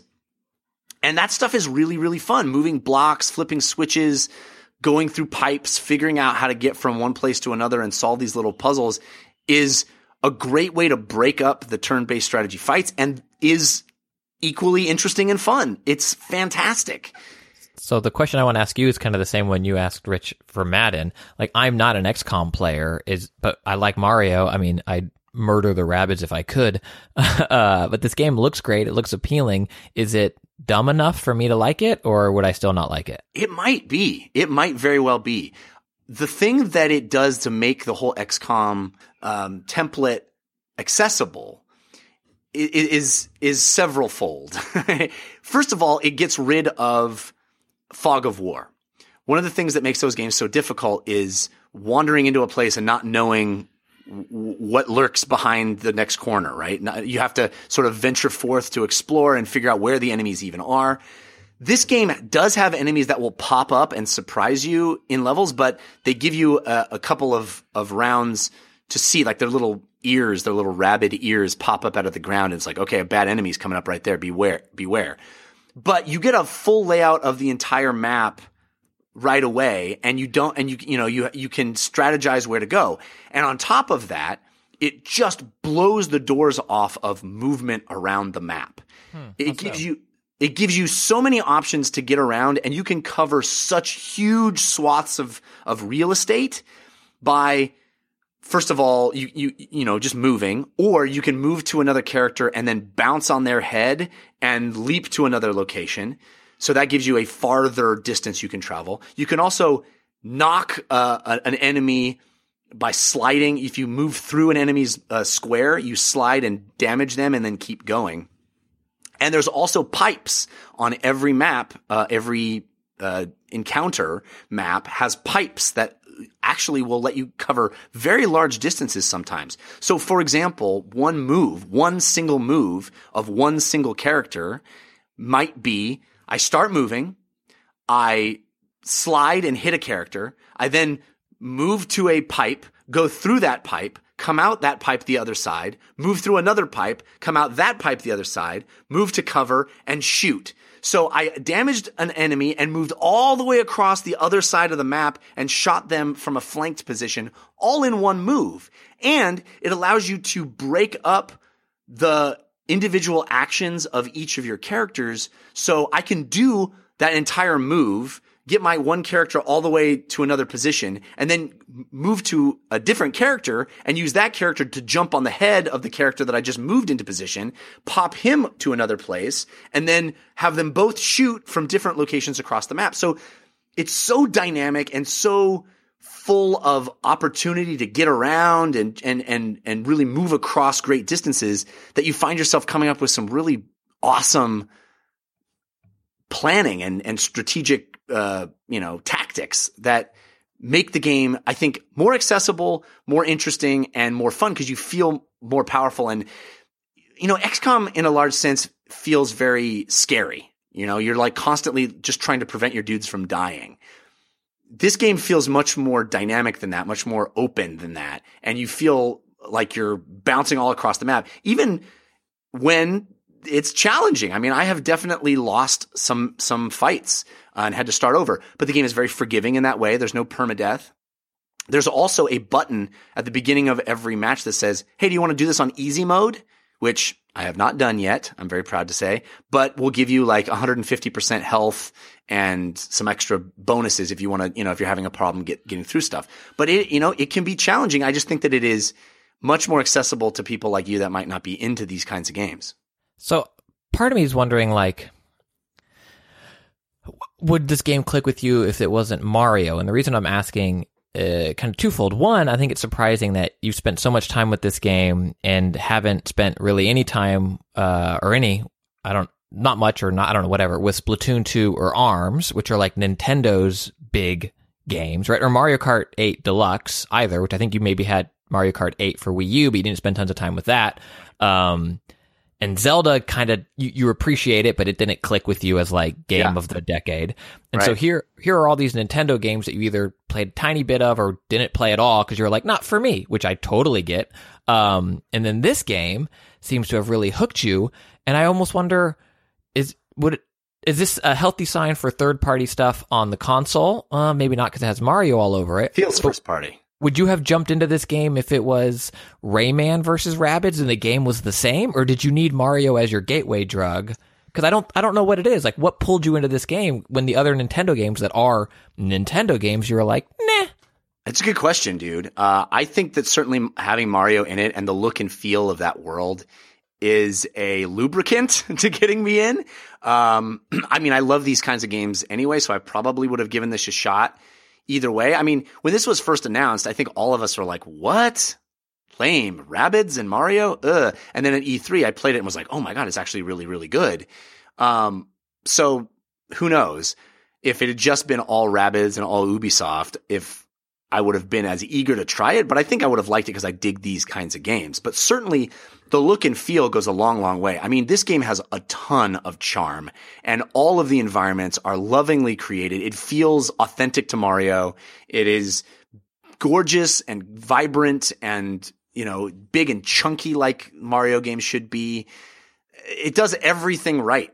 The only thing that bothers me about this game, honestly, is that they sort of build in forced replay, because part of the thing once you complete a world is that you get to go through the washing machine, time machine that the Rabbids have and go back and replay those and try to improve your rating, because you get like trophies at the end of every battle based on how well you did. There's like a target number of turns it takes and whether or not any one of your characters was murdered through it or knocked out.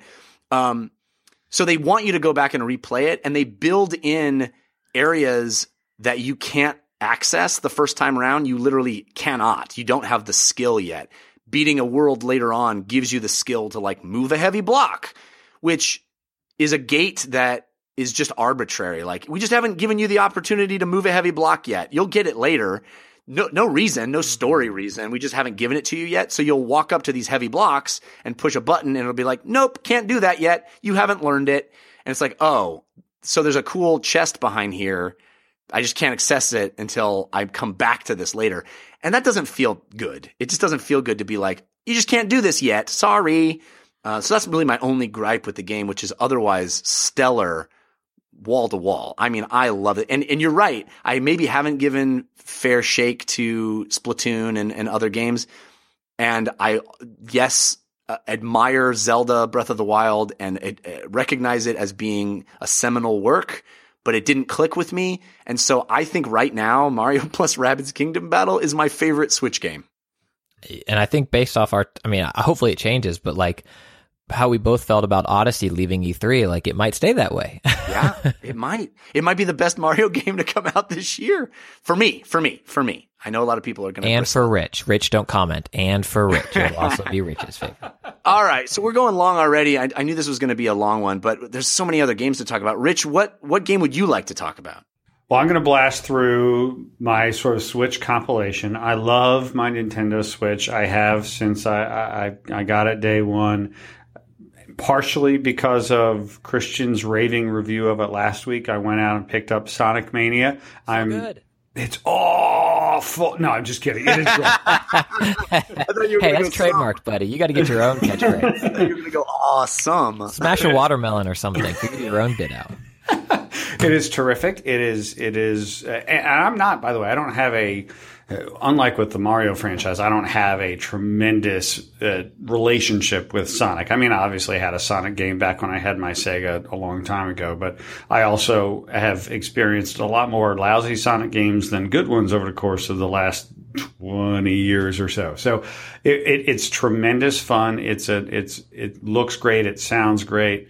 You have to sort of learn that Sonic is Sonic and Sonic is not Mario in that. And you said a lot of this last week, Christian, so I don't want to repeat what you said other than to say that it's a different feel. It's a different style, but boy, it plays great. And you really, really learn a lot about speed and movement and momentum in ways that are really just really special. It's a wonderful game. So I love it. I've been having a blast playing it. I also want to mention I picked up Namco Museum on the Switch as well. Not because I didn't already have Pac-Man or Galaga or Dig Dug on probably 5 other platforms, but having them on a Switch is another new fun way to have them on a platform. And you get 13 games, right? Pac-Man, Galaga, Dig Dug, Spy Kid, Rolling Thunder, Splatterhouse, some other stuff on there. For $30, I'm not going to go out and say it's a great value, but it's valuable enough to where I spent $30 on it. And it's really nice to have it on the go, and it's nice to have it on the big board, and it's a very nice package that I'm happy that I have. I would love it if Ms. Pac-Man was on there. Would have made me feel even better about it, but what if they released it as a console with the games bundled on it, and then you couldn't buy that console? Would that be a better way to package these old games? I don't know if I would use the word better. Maybe agonizing and frustrating, but that's how I would do it. But I'm a big fan of Namco Museum on the Switch. It's just it's a wonderful play. And I have a couple of things that are cool. Like, for example, if you want to play it sideways in the arcade style, you just click the left trigger or the left button, whatever that thing is, and it'll just flip the rotation of it. Like little things like that I think are just really fun. So it's great. And the last thing I want to mention on the Switch is ARMS. Christian, I know you're not a big fan of ARMS.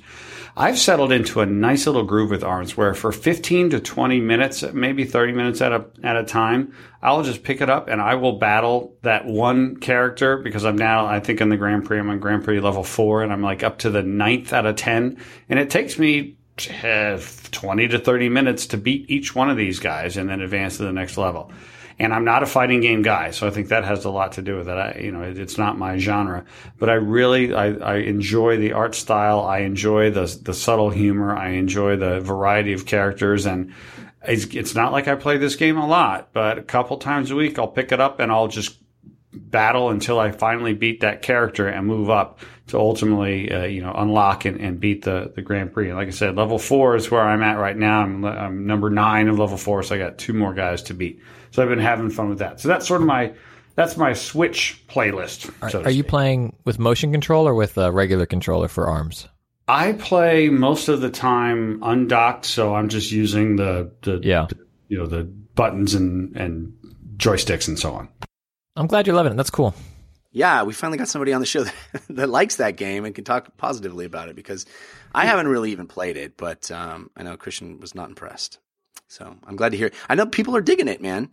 It's an interesting thing. I wonder if we'll get an ARMS 2. I think it's doing really well. I think it sold 1 million copies. It did so well, yeah. And they just added another character, which I haven't seen, but I did see the headline that there's at least one new character. So they're giving it some DLC love too. Christian, you got a chance to play the World War II Call of Duty private beta. Yeah, I got a code for that, and I also have, I think, an hour of that archived on I think it's on my Twitch and my YouTube, so you can see me playing for an hour. I played Domination and Hardpoint. I think were the 2 modes I played that are kind of carryover modes. The biggest addition, which I didn't stream, is the mode War, and it is... what is it called in Battlefield? It's the big battle thing, right? Where like objectives change as you progress, and it's the big new addition to it. I'm not sure if it will catch on. I'd love to see it become the esport just because it's, such a different take on the Call of Duty formula. Not that other games haven't done this before, but it's, the beginning, you got to secure the point. You're pushing up a hill, and then your team secures the point, and it's 6v6, I believe. Yeah, that sounds right. You secure a point, and then it's like, okay, now we got to build this bridge. And so people need to play their roles. Like if everybody runs over to build the bridge, you're going to get mowed down, right? Like you got to have people in support, sniping the team from the other side. It feels pretty well balanced, like where people certainly complete the tasks, but other times they don't. I'm not sure how it will play out over the long run as better and better people get involved with it, but it's an interesting, mode to see come to Call of Duty, and it makes sense with this World War II aesthetic that they've gone back to. The rest of the game, and this is for someone, when I played my stream, I'm last on my team every time. I'm not good at Call of Duty. The last time I was good at it was the beta for Call of Duty 4, because I think I was one of the first people in it, and it hadn't exploded with popularity yet. But it feels very Call of Duty-ish, right? Like it's boots on the ground again, and you're not jetpacking and wall running, but it's still fast, and it's not realistic in the way that, you're in the trenches, like people are running, sprinting, and jumping as they're shooting. It still looks like that classic Call of Duty first-person shooter that you've seen. My grandpa did, The Greatest Generation. That's right. What I like about it is the maps, at least in this beta, they are tight. And some of the other Call of Duties, I thought the maps kind of got a little too big, where you had moments of inactivity, or only kind of one major choke point that people would try to control. These maps seem more interesting and tighter, but they feel like they do a good job of making you feel like it's part of a bigger war. Like clearly there are some invisible walls or mountains or like a cliff that you can't go down, but visually it's not as jarring as some of these maps can be sometimes, where it's, it feels like OG Quake or Doom, where you're on this floating island in space that you can't leave. So it gives it a cool look and feel. I think it will do well. I know some people are already complaining about it. Not great, blah, blah, blah. But I think going back to the World War II aesthetic will pull people back in that have maybe lapsed on the game, and it feels like that comfort food to them. I'm curious to see how the single player stuff is, but the multiplayer, it's Call of Dutying. It's doing what it does, and the War Edition, I think, could make some new fans as well. Cool, man. I got a chance to play early access on Dauntless. If you don't know about Dauntless is basically Monster Hunter, but done by a Western studio. It just entered early alpha. This game is very, very much not done. So be aware of that. And it shows. I mean, the game is not fully formed. A lot of UI stuff is still clunky. And I'm very excited to see where it goes and how it comes together as it approaches its beta state and its open beta and eventually release. But I'm one of those people that's looked from the outside in on Monster Hunter and felt a little, a little envious of the people that love that game and just haven't really been able to get into Monster Hunter. I never really thought playing it on a 3DS was going to be my jam. I wanted to look great. I wanted to look beautiful and awesome. And so I was excited to see a Western studio try their hand at this formula, because that's the word I was looking for earlier. and kind of make it a little more accessible, a little more beautiful. The game really is great to look at. I mean, I played it on PC. I think it's coming to consoles as well. But this is very much that formula, very much the Monster Hunter. Go out, fight a big thing. In this universe, they're called behemoths. Fight a behemoth, take it down with a group of other players, and get loot, which you use to craft better items to take down bigger behemoths, and rinse, repeat. This game is not ready for prime time. It's not out yet. It's not done. Not all the content is there, but it shows a lot of promise, and I'll talk about it more as it gets closer to release. But visually, it's incredible. The behemoths look great. It's got this kind of cartoony, almost superhero aesthetic with the characters. But the behemoths all are so interesting looking, and taking them down is really a marathon, not a sprint. Just like in Monster Hunter, you don't get to see their hit points. You just kind of tell from looking at them that you're getting close to defeating them. It's cool. And it might be the game that gets me into Monster Hunter if Monster Hunter World isn't that game, which comes soon too. But I have very positive feelings about Dauntless, even if it's still not quite there as far as a smooth user experience. All right, guys, let's do some quick questions. Quick question. Quick question. Quick questions are where you ask us stuff and we do our best not to screw it up.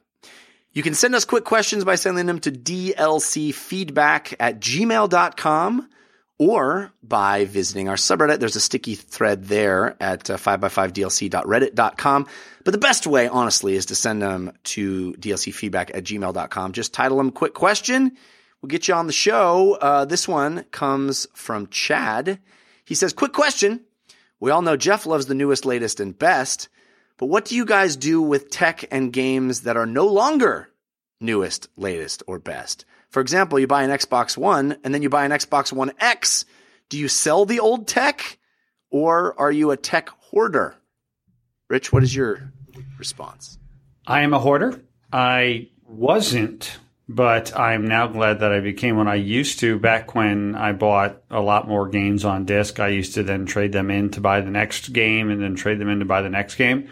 But I've kind of stopped doing that, not so much because I go digital, but more because I just kind of got rid of everything that I want to get rid of, and every game I still have left is something that I still like. And from a hardware perspective, the last time I got rid of something was my Sega Genesis, and I literally have regretted it ever since. So I got every other thing that I bought after that still safely tucked away, my original PlayStation, my OG Xbox, GameCube, all that stuff. So I'm the tech hoarder. Nothing feels quite as bad as that, right? I remember when I was a kid and I sold my Atari 2600 for $50. And I was like, oh, $50, that'll never run out. And now I just wish I still had that Atari 2600 in the box somewhere. Yep. Christian, are you a hoarder or a recycler? Column A, column B. Sometimes I recycle when I wish I hoarded. Other times I hoard because I can't recycle. Sometimes you get stuck with old tech. I think I still have like a very original aluminum MacBook sitting somewhere that maybe that will be worth something someday. Or I don't know. I'm also in the process of, we'll see if they survive. I think they'll be fine. Two-story house. Getting a bunch of my old Genesis games back from my folks. So yeah, you get rid of and then you get old and you wish you kept, I think is the cycle that I go through. Yeah, I'm definitely a hoarder. Although I'm trying to be better. I'm giving my Xbox 360 to family friends who have kids that are like 10 years old.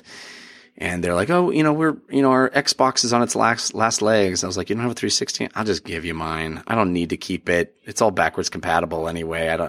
What's good is it doing sitting in my garage in a box? I don't need to do that. So we'll see. We'll see which family friends all get showered with various VR headsets in the future. Quick question. This comes from Ellen Saldivar, who says, what are the best indie game companies where you would buy any game they make? Thought this was a perfect question for you, Rich, as somebody that supports indie game developers. So what are your go-to indie game companies? Well, other than every single one of my clients who are amazing and you should all buy all of their products, Drinkbox Studios is a particular favorite of mine. They have made games like Severed and Guacamelee, but the game that originally drew me to Drinkbox was a game called Mutant Blobs Attack, which to this day remains just, in my mind, one of the coolest, cutest, most interesting, fun little platformers I've ever played. So Drinkbox Studios, when they make a game, I go buy it. It's awesome. Christian, do you have a sight unseen indie buys? No. Really? It's like a sight unseen? I don't know. No, I don't know. Well, I would wait to see. Why would I buy unseen? Because of the track record. It's like going to see the next Martin Scorsese movie because it's Martin Scorsese. Have you seen some of his movies? I've seen all his movies. There are hits and misses, and there's hits and misses here too. But like, you get the benefit of the doubt because they're track record, right? Yeah, I mean, this indie Naughty Dog, I'm a big fan of.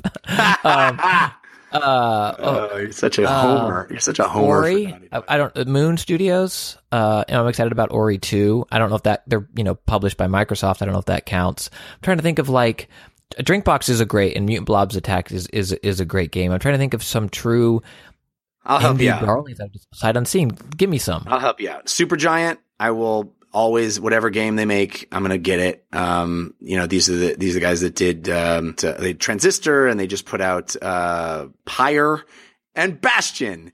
Okay, how about Cappy Games? Cappy Games, I'm always gonna. They're doing Below, Sword and Sorcery. Those guys are awesome. Play Dead. I'm surprised you didn't say Play Dead. There's the Inside and Limbo and Inside. Limbo, yeah.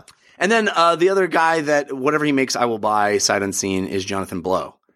I mean, you say what you will about that guy. He's kind of a prickly character and maybe off-putting to some people, but his games are always fascinating. Braid, The Witness, the dude is fascinating. So there, I have a lot. I love all of those games, but I would just say wait to see them. Like they're not going anywhere. Like I wait to see everything. The spirit of the question is, you're there day one you're excited for the next thing from these guys because they, that's the spirit of the question.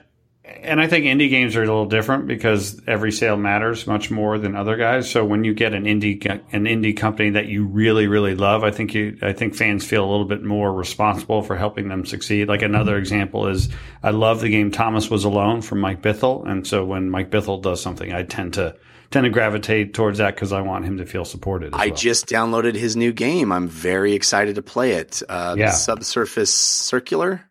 Very, very excited to play that game. And I like that indie dev Bluehole. They created a little indie darling that people seem to like that I've been enjoying as well. Who's that? PUBG. Oh, yeah. That indie hit that darling. needs my money to make it a success. All right, quick question. There's now a Planet of the Apes game. Do you guys think that movie tie-in games can make a comeback, or are they dead forever? This comes from Luis Guerrero. Rich, what do you think? Movie tie-ins, IP games? I think it's very difficult because AAA game development takes 3, 4, 5 years. All the art, everything that it takes to make a game for consoles, it just doesn't sort of match the development cycle of movies. Obviously, there's a lot of mobile game movie tie-ins, and I'm pretty sure that's where it is and is going to stay for the foreseeable future. Christian, how about you?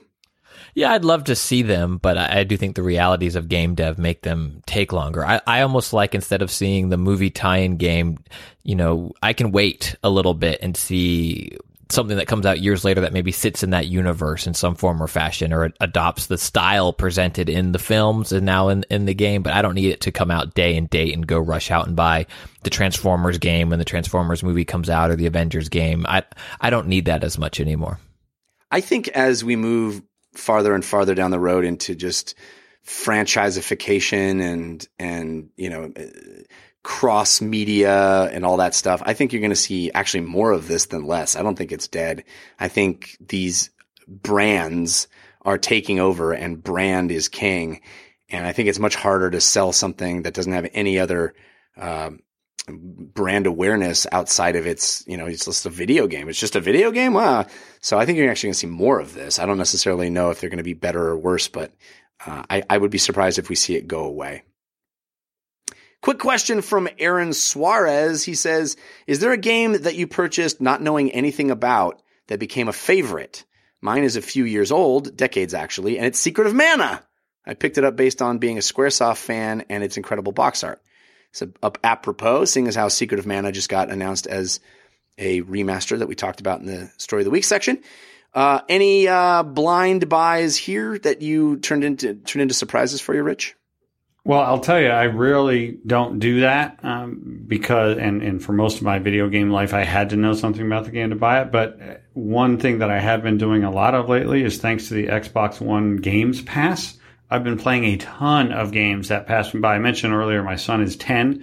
So for the last 10 years, I played a lot less video games than I did in the 10 years before that. So I missed a whole lot of stuff. So an example of that is Toy Soldiers. I don't know if either of you ever played the Toy Soldiers games. Yeah. But they're fantastic. I completely missed them. And when I saw them appear on the Xbox One Games Pass, I quickly hit the download button, and I played them both for about a month and loved every minute of it. So Toy Soldiers is a great example. I didn't explicitly buy it, but I bought the service that allowed me to try it. I tried it and absolutely loved it. Christian, how about you? surprise game that you... There's a bunch of these, and they're all like, a lot of them are major franchises now, so it won't necessarily work. Some, honestly, Uncharted 1, I got a PlayStation 3 as a gift, and like GameStop had a buy two, get one, whatever, like used game sale. I got my PS3 a little into the generation, and I was like, I don't know. I heard this one was good, and I bought it, and I loved it. Also, way back in the day, Doom on PC. My brother and I were at Babbage's or whatever it was, and we were like, "Whoa!" Like we didn't know anything about it, but it was just like Doom really big and like this hellscape. Wow, I love that game. Like the little indie darling Doom that no one's heard of. Right. I think. Oh, and recently I didn't really know much about Hellblade. Like I looked to see like, oh, it's kind of doing well, and I liked what that studio had done. But I didn't just blind buy it. Like, oh, this has some positive reviews. I like supporting this idea of a mid-tier game, and I'm still really enjoying that game as well. But yeah, those are kind of three. I also bought the Turtles fighting game back in the day for the same things that had a cool cover. Like Genesis Super NES, that game was awful. Oh man, if you're talking about the opposite end of the spectrum, I remember being a little kid. This is going to date me seriously, but I bought a game that no one will remember but me. It was an Electronic Arts game back when Electronic Arts published PC games in very flat boxes. These flat sort of looked like you would find like a 45 record in. And it was a game called Arctic Fox. And it was a tank game. And the reason I bought it is because it had this hand, a gloved hand in its glorious CGA graphics, that when you pushed your joystick left, the hand actually moved the joystick the same direction that you pushed. So it looked like the hand was actually a person. And I thought that was the coolest, craziest thing. And I begged my parents to let me get it. And I got it, and it was terrible. You've wanted VR your whole life. I have. Explains a lot, doesn't it? Anyway, I've been covering video games for so long that this doesn't really happen to me very much anymore from a purchase standpoint, because I kind of know everything that's going on. But what does happen is I'll get sent a code for a game, and I'll be like, all right, I'll give it a shot. And lo and behold, it'll be amazing. That happened a few times recently with The Observer was an example. I didn't know anything about The Observer. Oh, great example. We got the codes, and we're like, oh my God, that game's awesome. And a game that I talked about a lot on my other show, Newest, Latest, Best, which you can find on iTunes. A game called the Metronomicon, which I missed when it first was released, but they just came out with an expansion, and they sent me a code to try it. Metronomicon is a blast, you guys. It's really fun. It is basically Puzzle Quest, but for a rhythm game, for like Guitar Hero. It is a Guitar Hero game, but it's got a role-playing story mode built around it. It's a blast. So yeah, that's happened a few times, and it's always a delight to be surprised by something you didn't see coming. All right. Thanks again for your quick questions. Again, you can send them to dlcfeedback@gmail.com if you'd like to hear your question answered on the show by three questionable fellas or ladies, as the case may be. And that's going to do it for this episode. It's been a long one. It's been a fun one. We do have bonus content. Christian and I are going to talk about Lost Legacy spoiler in time. But stick around for that if you've played the game or if you don't care to be spoiled. But I do need to thank Rich Grisham for being here. Thank you so much, sir. We appreciate it. My pleasure. I am a huge fan of the show. I love it. Big fan of both of yours. So always a pleasure. Thank you very much. Where can people follow you and the things that you make on the internet? Okay, cool. So follow me on Twitter at Rich Grisham. That's the best place to do it. As you know, I'm the Chief Marketing Officer for Out of the Park Developments. We make Out of the Park Baseball, Franchise Hockey Manager, and MLB Manager every Wednesday night at 9 p.m. Eastern on Twitch TV. Our baseball community manager, TJ Lauerman, live streams Out of the Park Baseball at 9 p.m. And then at 10 p.m., our hockey community manager, Adam Burnett, live streams Franchise Hockey Manager with the producer, Jeff Riddles, and then those get archived to our YouTube page. So go to twitch.tv/OOTP Developments at 9 p.m. for a couple of hours of our games. Also, I run the Press Row podcast with my friend Brian Weedeye that goes out every Friday where we talk about sports video games. I also do the Dodcast with my friends Pete and Mark, and those go out every couple of weeks. And lastly, you mentioned at the top, I've recently launched a company called We Are HTP, and we're helping a number of indie game makers accomplish cool things. And so if you're in that world, give me a buzz and we'll talk. So thank you. Yeah, thank you. I appreciate you being here. Christian, we do have our parting gift coming up, but what do you got going on? Well, as of right now, the plan is on. I will be in Austin this weekend for the Out of Bounds Comedy Festival, doing shows there Saturday and Sunday. It looks like Austin is not getting much of this at all. So flying out, we'll be there. If you are able to travel around Texas, or if you're in Austin, I'd love to see you at a show, but be safe. Don't do anything stupid. And Twitter is always a good way to get in touch. It is at Spicer. I have another geeky podcast, at least 20 more minutes, you can find on my Patreon. And then Twitch is twitch.tv/Christian Spicer. YouTube is Christian Spicer 713. And just to reiterate, if you have a Twitch Prime sub, I'm doing that because that's free for you if you have one, and they reset in the month. So September 1, you can do it again if you already did one. I'm going to match whatever comes in from that to donate to the Red Cross. And if you pick up my stand-up albums, Moment in Time or We're All Gonna Die, I am donating 100% of those proceeds to the Red Cross for Hurricane Harvey relief as well. Yeah, please do. And our heart goes out to all the people that are affected and have family members that are affected, like Christian's family members. I wanted to read an email that we actually got just recently. Not to toot our own horn, but because I think maybe it'll help come together on this issue. This is sent to us from Ben. He said, "Howdy, I've been listening to DLC from day one. It carried me through long commutes into the office, daily workouts, and even a few marathons. And now it's getting me through Hurricane Harvey. I'm from the Woodlands, Texas, which is a suburb. Where my folks live. Oh, really? He said it's a suburb of Houston. We have been lucky so far to be spared the worst of it. We do find ourselves stuck in our home reading posts from friends and coworkers who have lost their homes. My son was a bit scared and barricaded himself into his room to, quote, keep the water out. My daughter built a fort in her room, quote, in case the roof collapsed. While we are safe, the kids and I curled up, and with the TV out, I pulled out one of my favorite podcasts recorded on my iPhone. We spent the next 3 hours playing past DLC episodes. It was a wonderful bit of bonding and helped calm the kids. Thank you for having such a clean and always entertaining show. We have 2 new little fans now, who, when they saw that I was writing, asked me to say hi. Keep up the wonderful work. Thanks." Hey, Ben, our hearts are with you. We hope you guys stay safe and stay dry as much as possible. Hopefully the worst is over. We'll stay vigilant and watching what happens, but we're happy to be of whatever comfort we can be, and we wish you the best. Next time I'm in Houston, I'll come over and I'll do this cry on your shoulder for you, because oh man. Right? Pretty magical.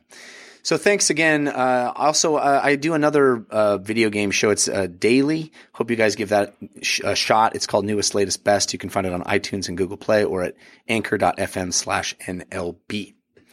All right.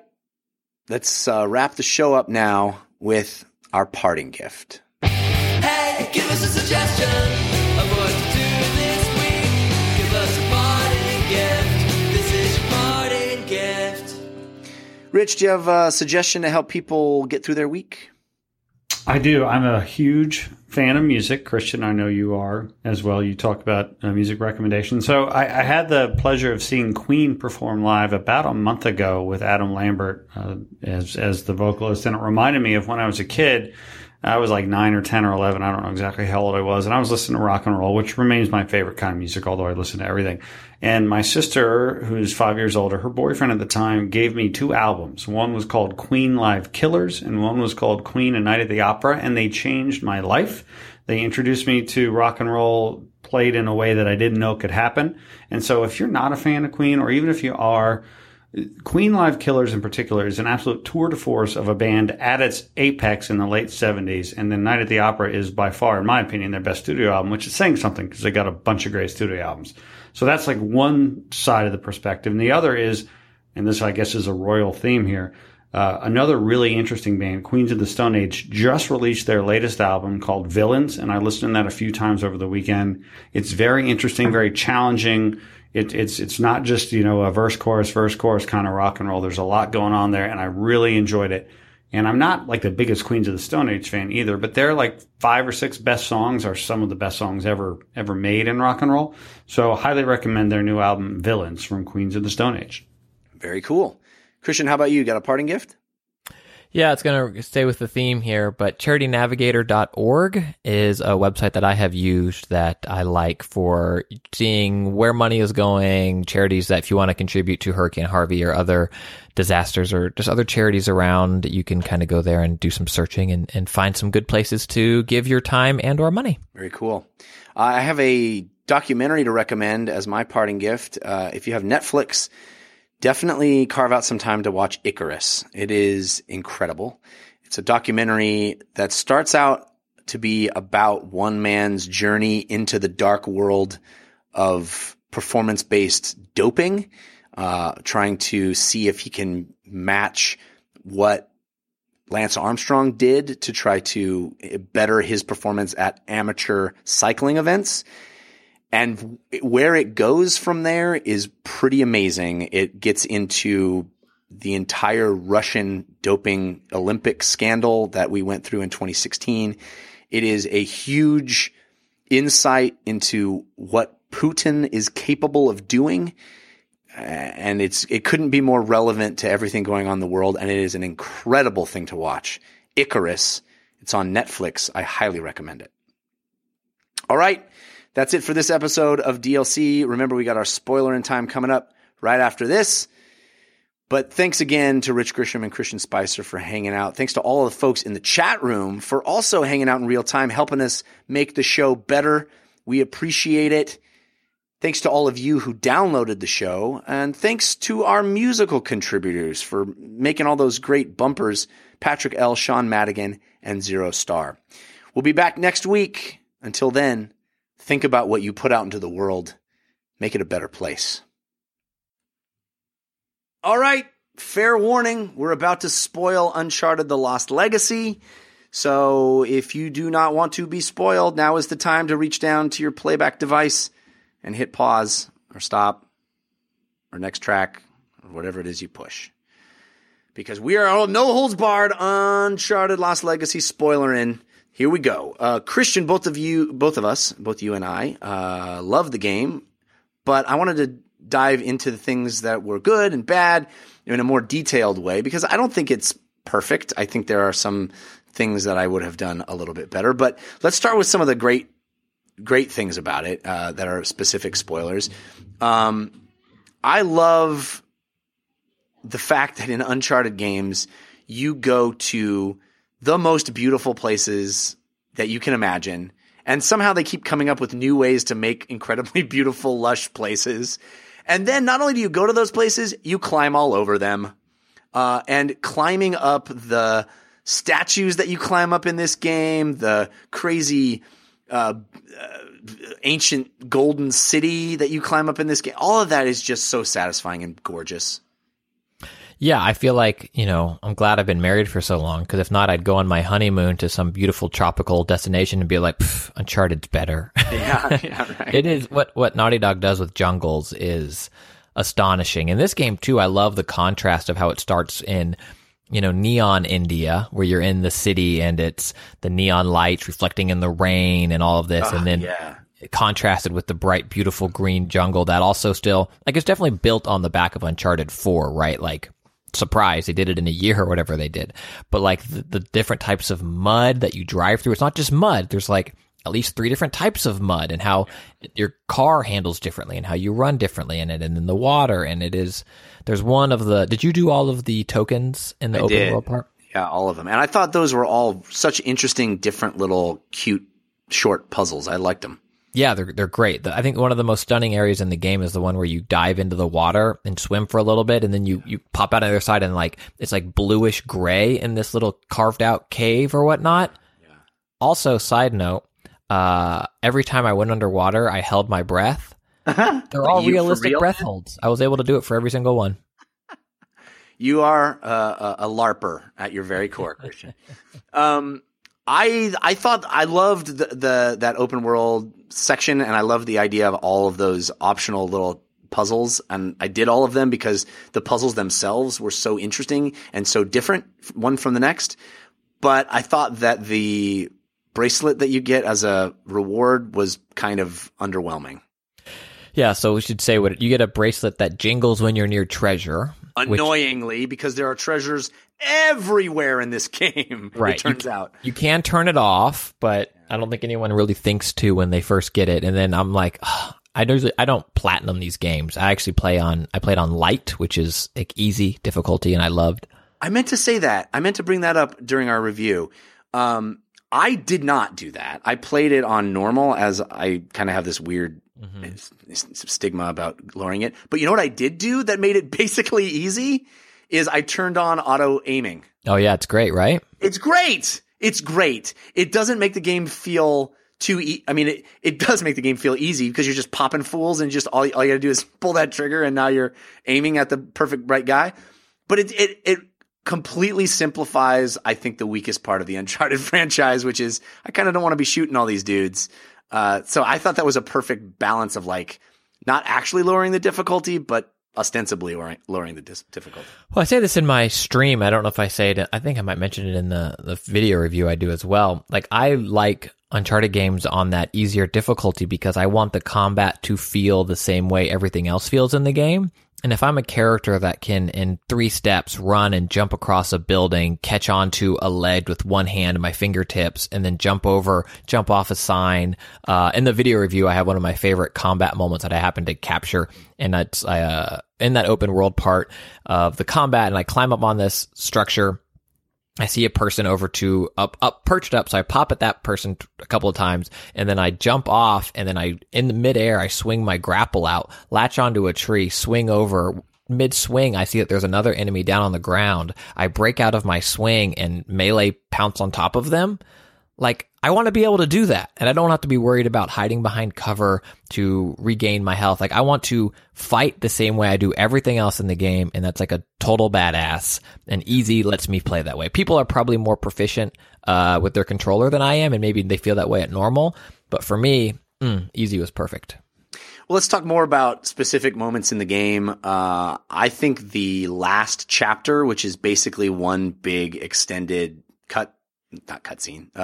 set piece, one big extended set piece moment, big action sequence, is up there with the best of the Uncharted series. It is a crazy train chase where you're running along the top of a train and climbing on the side of it and leaping off to jeeps and then jumping back on, and all of that stuff I thought was as thrilling as anything that you do in an Uncharted game, which is high praise. Yeah, I mean, it's one of the best set pieces from Uncharted 4, which is where you're in the Jeeps and you're jumping around from the Jeeps in the big truck back to the Jeeps, combined with one of the best set pieces from Uncharted 2, which is the train sequence, as you have a wrecking train that you're climbing through. And it's also really cool, they gave us a shout out and they ended the game on a hype train, right? Like, clearly they're fans of DLC. It's it's beautiful, and it's stunning, even the amount of detail that are on these train cars in terms of like peeled paint and shelving and the stuff that you're not going to look at, right? As you're like running and jumping from one thing to another, but as like motorcycles are exploding in the distance and you're shooting Jeeps that then blow up and flip over and smash against the train and you're jumping off. It's awesome. It's such a fun, like, to me, in recent memory, one of the other amazing set pieces was the moments in Titanfall 2 that kind of have that same epic feel of like everything you've learned in the game comes together in this huge explosion action-filled sequence, and this is right up there for sure. I also loved the subverting of expectations with the helicopter. I mean, anybody that's played video games for any period of time knows that helicopters are an MFer and not fun to take down, and almost always it's the same thing. Run around, find the rocket launcher, shoot a couple of times, find cover, you ran out of ammo for the rocket launcher, get more ammo for the rocket launcher. And it starts that way in this game, and you feel like, oh, here we go, we're doing the exact same thing I've done in every game where I have take down a helicopter. And then at a certain point, it's like, nope, there's no more ammo for the rocket launcher, and it's still not there. And you could run around to all the chests that are supposed to have rocket launcher ammo in them, but there's no more rocket launcher ammo on this level. Guess what? New plan, grappling hook the helicopter. And I thought that was such a cool, like, wink, wink, nod, nod to, video game tropes, Yeah, not even video game tropes as much as they are, like, yes, larger video game tropes, but also things you've done in Uncharted before. And there's a couple of those, like early in the game too, when you and Nadine you play Chloe the whole game, and you and Nadine are exploring Night India, and Nadine needs a way to boost up, so you take this wheelie crate that you push over, and you use this wheelie crate so much in Uncharted 4. Like, that wheelie crate is everywhere for traversal puzzle solving. And in Uncharted and Lost Legacy, it's like, oh, here we go, wheelie crate. You wheel it over and you push it down to Nadine. She's going to climb up. And then the wheelie crate breaks through the ceiling, falls to the floor. She crashes. You jump down. Nadine gets up and she's like, hey, how about no more crates? And you're like, yeah, no more crates. And then there's never another crate in the game. Yeah. It's like, we get it. It's beautiful. Like, and even with, they talk about Nathan, the way the two characters are chit-chatting about Chloe dating Nathan and what type of guy he is, and Nadine's interactions with him, and then like the wink and the nod to, she's like, wait, you dated him? She's like, well, he's not that bad. We've known each other for a while. And what about his brother, Sam? Oh, I don't know. I feel like he came out of nowhere. And I'm like, yeah, he did. Well, what do you feel about Sam showing up in this game? I think that maybe it could have been done without him. Like, I get like having a Drake in it. I don't know if he was needed. I think it could have been some other character that happened. I think you do shortcut that emotional relationship because it's a nice moment of putting a wedge between Chloe and Nadine, right? Because Nadine's relationship with Sam is very different than what Chloe's is and will be. So I see it from that standpoint, that if it was an entirely new character, they then would need to justify how this character plays that role of a wedge between the two. That being said, I hate Sam the way I hate the brother in Bloodline. Like, Yeah. And I think he's supposed to be that character, You love right? to hate him. Right. He's Vince Vaughn in Swingers. He's that guy. So I get it, but it makes sense to me. I think if there is a way that they could have done it with someone else, that might have been stronger. What about you? I thought it was a cool surprise to have him be such a big part of the game eventually, but I also was a little bummed that they didn't follow through with doing an Uncharted with no Drakes. You know, I thought it would have been a bolder, just conceptually a bolder idea to just not have a Drake in it. But I didn't have the problem you did. He's fun, and their interaction is fun, and having all that history to play off and bounce off of is fun. And I liked all of the dynamic of the three of them. So I thought it was cool. Go ahead. How did you feel about the villain? I thought he was fine. I thought he was cool. I thought it was interesting that they had him single-handedly be able to like fight the two women off most of the game. And Which they justify. yeah, but I don't know. I didn't think that. I don't know. I thought that could have been handled a little differently, but I didn't have a big problem with it. I thought it was fine. My only problem with it, I like him. Well, I wasn't quite sure like why he's destroying his country. And I feel like that kind of is glossed over. Like, I get why Nadine and Chloe want to stop him, but it kind of seemed like, I'm this bad guy and I'm going to start this revolt to get my country, and then everybody will come running to me, and I need money to do it, so I'll go on this treasure hunt to get this tusk. Like, dude, you're just go blow up a bank and steal. Like, what? His relation to the treasure hunt for his cause, like, seemed odd to me. And then like his larger motivations for India will be mine. What's wrong with it? Like, what are your problems with it? But then when you push all that out, you're like, okay, great. They're on this treasure hunt together, and Chloe and Nadine want it, and he wants it. Bad guy, go. Like, that worked. But when I think about him as a bigger character, I'm not quite sure why he's there and what he's doing. Well, the big problem I have with all of these games from a why are they doing this standpoint is they're all like looking for this horn, meanwhile passing up countless amazing riches and things that, like, okay, the horn, special, yeah, but there's about 1 billion things that aren't the horn that seem like they would be equally as amazing as the horn, you know? Right. So, but that's how it is with all of these types of things. I'm reminded of another subversion of expectations. Their Uncharted franchise is known for its last act going toward the supernatural. Right. And Uncharted 4, spoiler, does away with that. And in Lost Legacy, you're kind of getting close to the end, and then I think it's Nadine that hears something, and it's like, "Whoa," and you're like, what is that? And I was like, oh, Supernatural, it's back? That'd be kind of, I'm curious It didn't occur to me. to do this take on Supernatural. What are they going to do? And they're like, should we go see? And then you go investigate, and it's an elephant. It's a beautiful herd of elephants, which leads to, I think, one of the dumbest parts of the game, which is it's gorgeous when they see the herd of elephants and they take the picture in front of the herd of all that stuff is really amazing, and it reminded me of the giraffe moment from Last of Us. But then they find themselves they save the elephant who's injured, and they find themselves on the back of it, and they're just like, okay, wherever this elephant wants to take us is fine. We'll just sit here and have a conversation on the back of this elephant that's just wandering through. Like, really? You're just going to just ride it out and see where this elephant goes? I thought that was dumb. Well, they were in a pickle. They needed to get somewhere, and You're just going to just let the animal go where it goes and just have a conversation and not pay attention.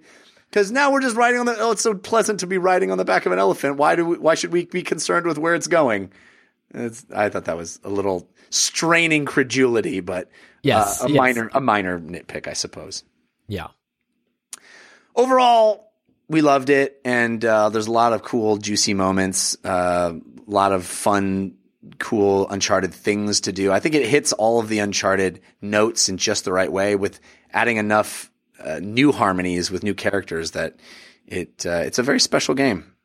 I remember, it was Ron Funches tweeted, I saw him the other day, we talked about it for a little bit, but he tweeted a picture of Chloe and Nadine, and he tweeted, Thelma and Louise 2017.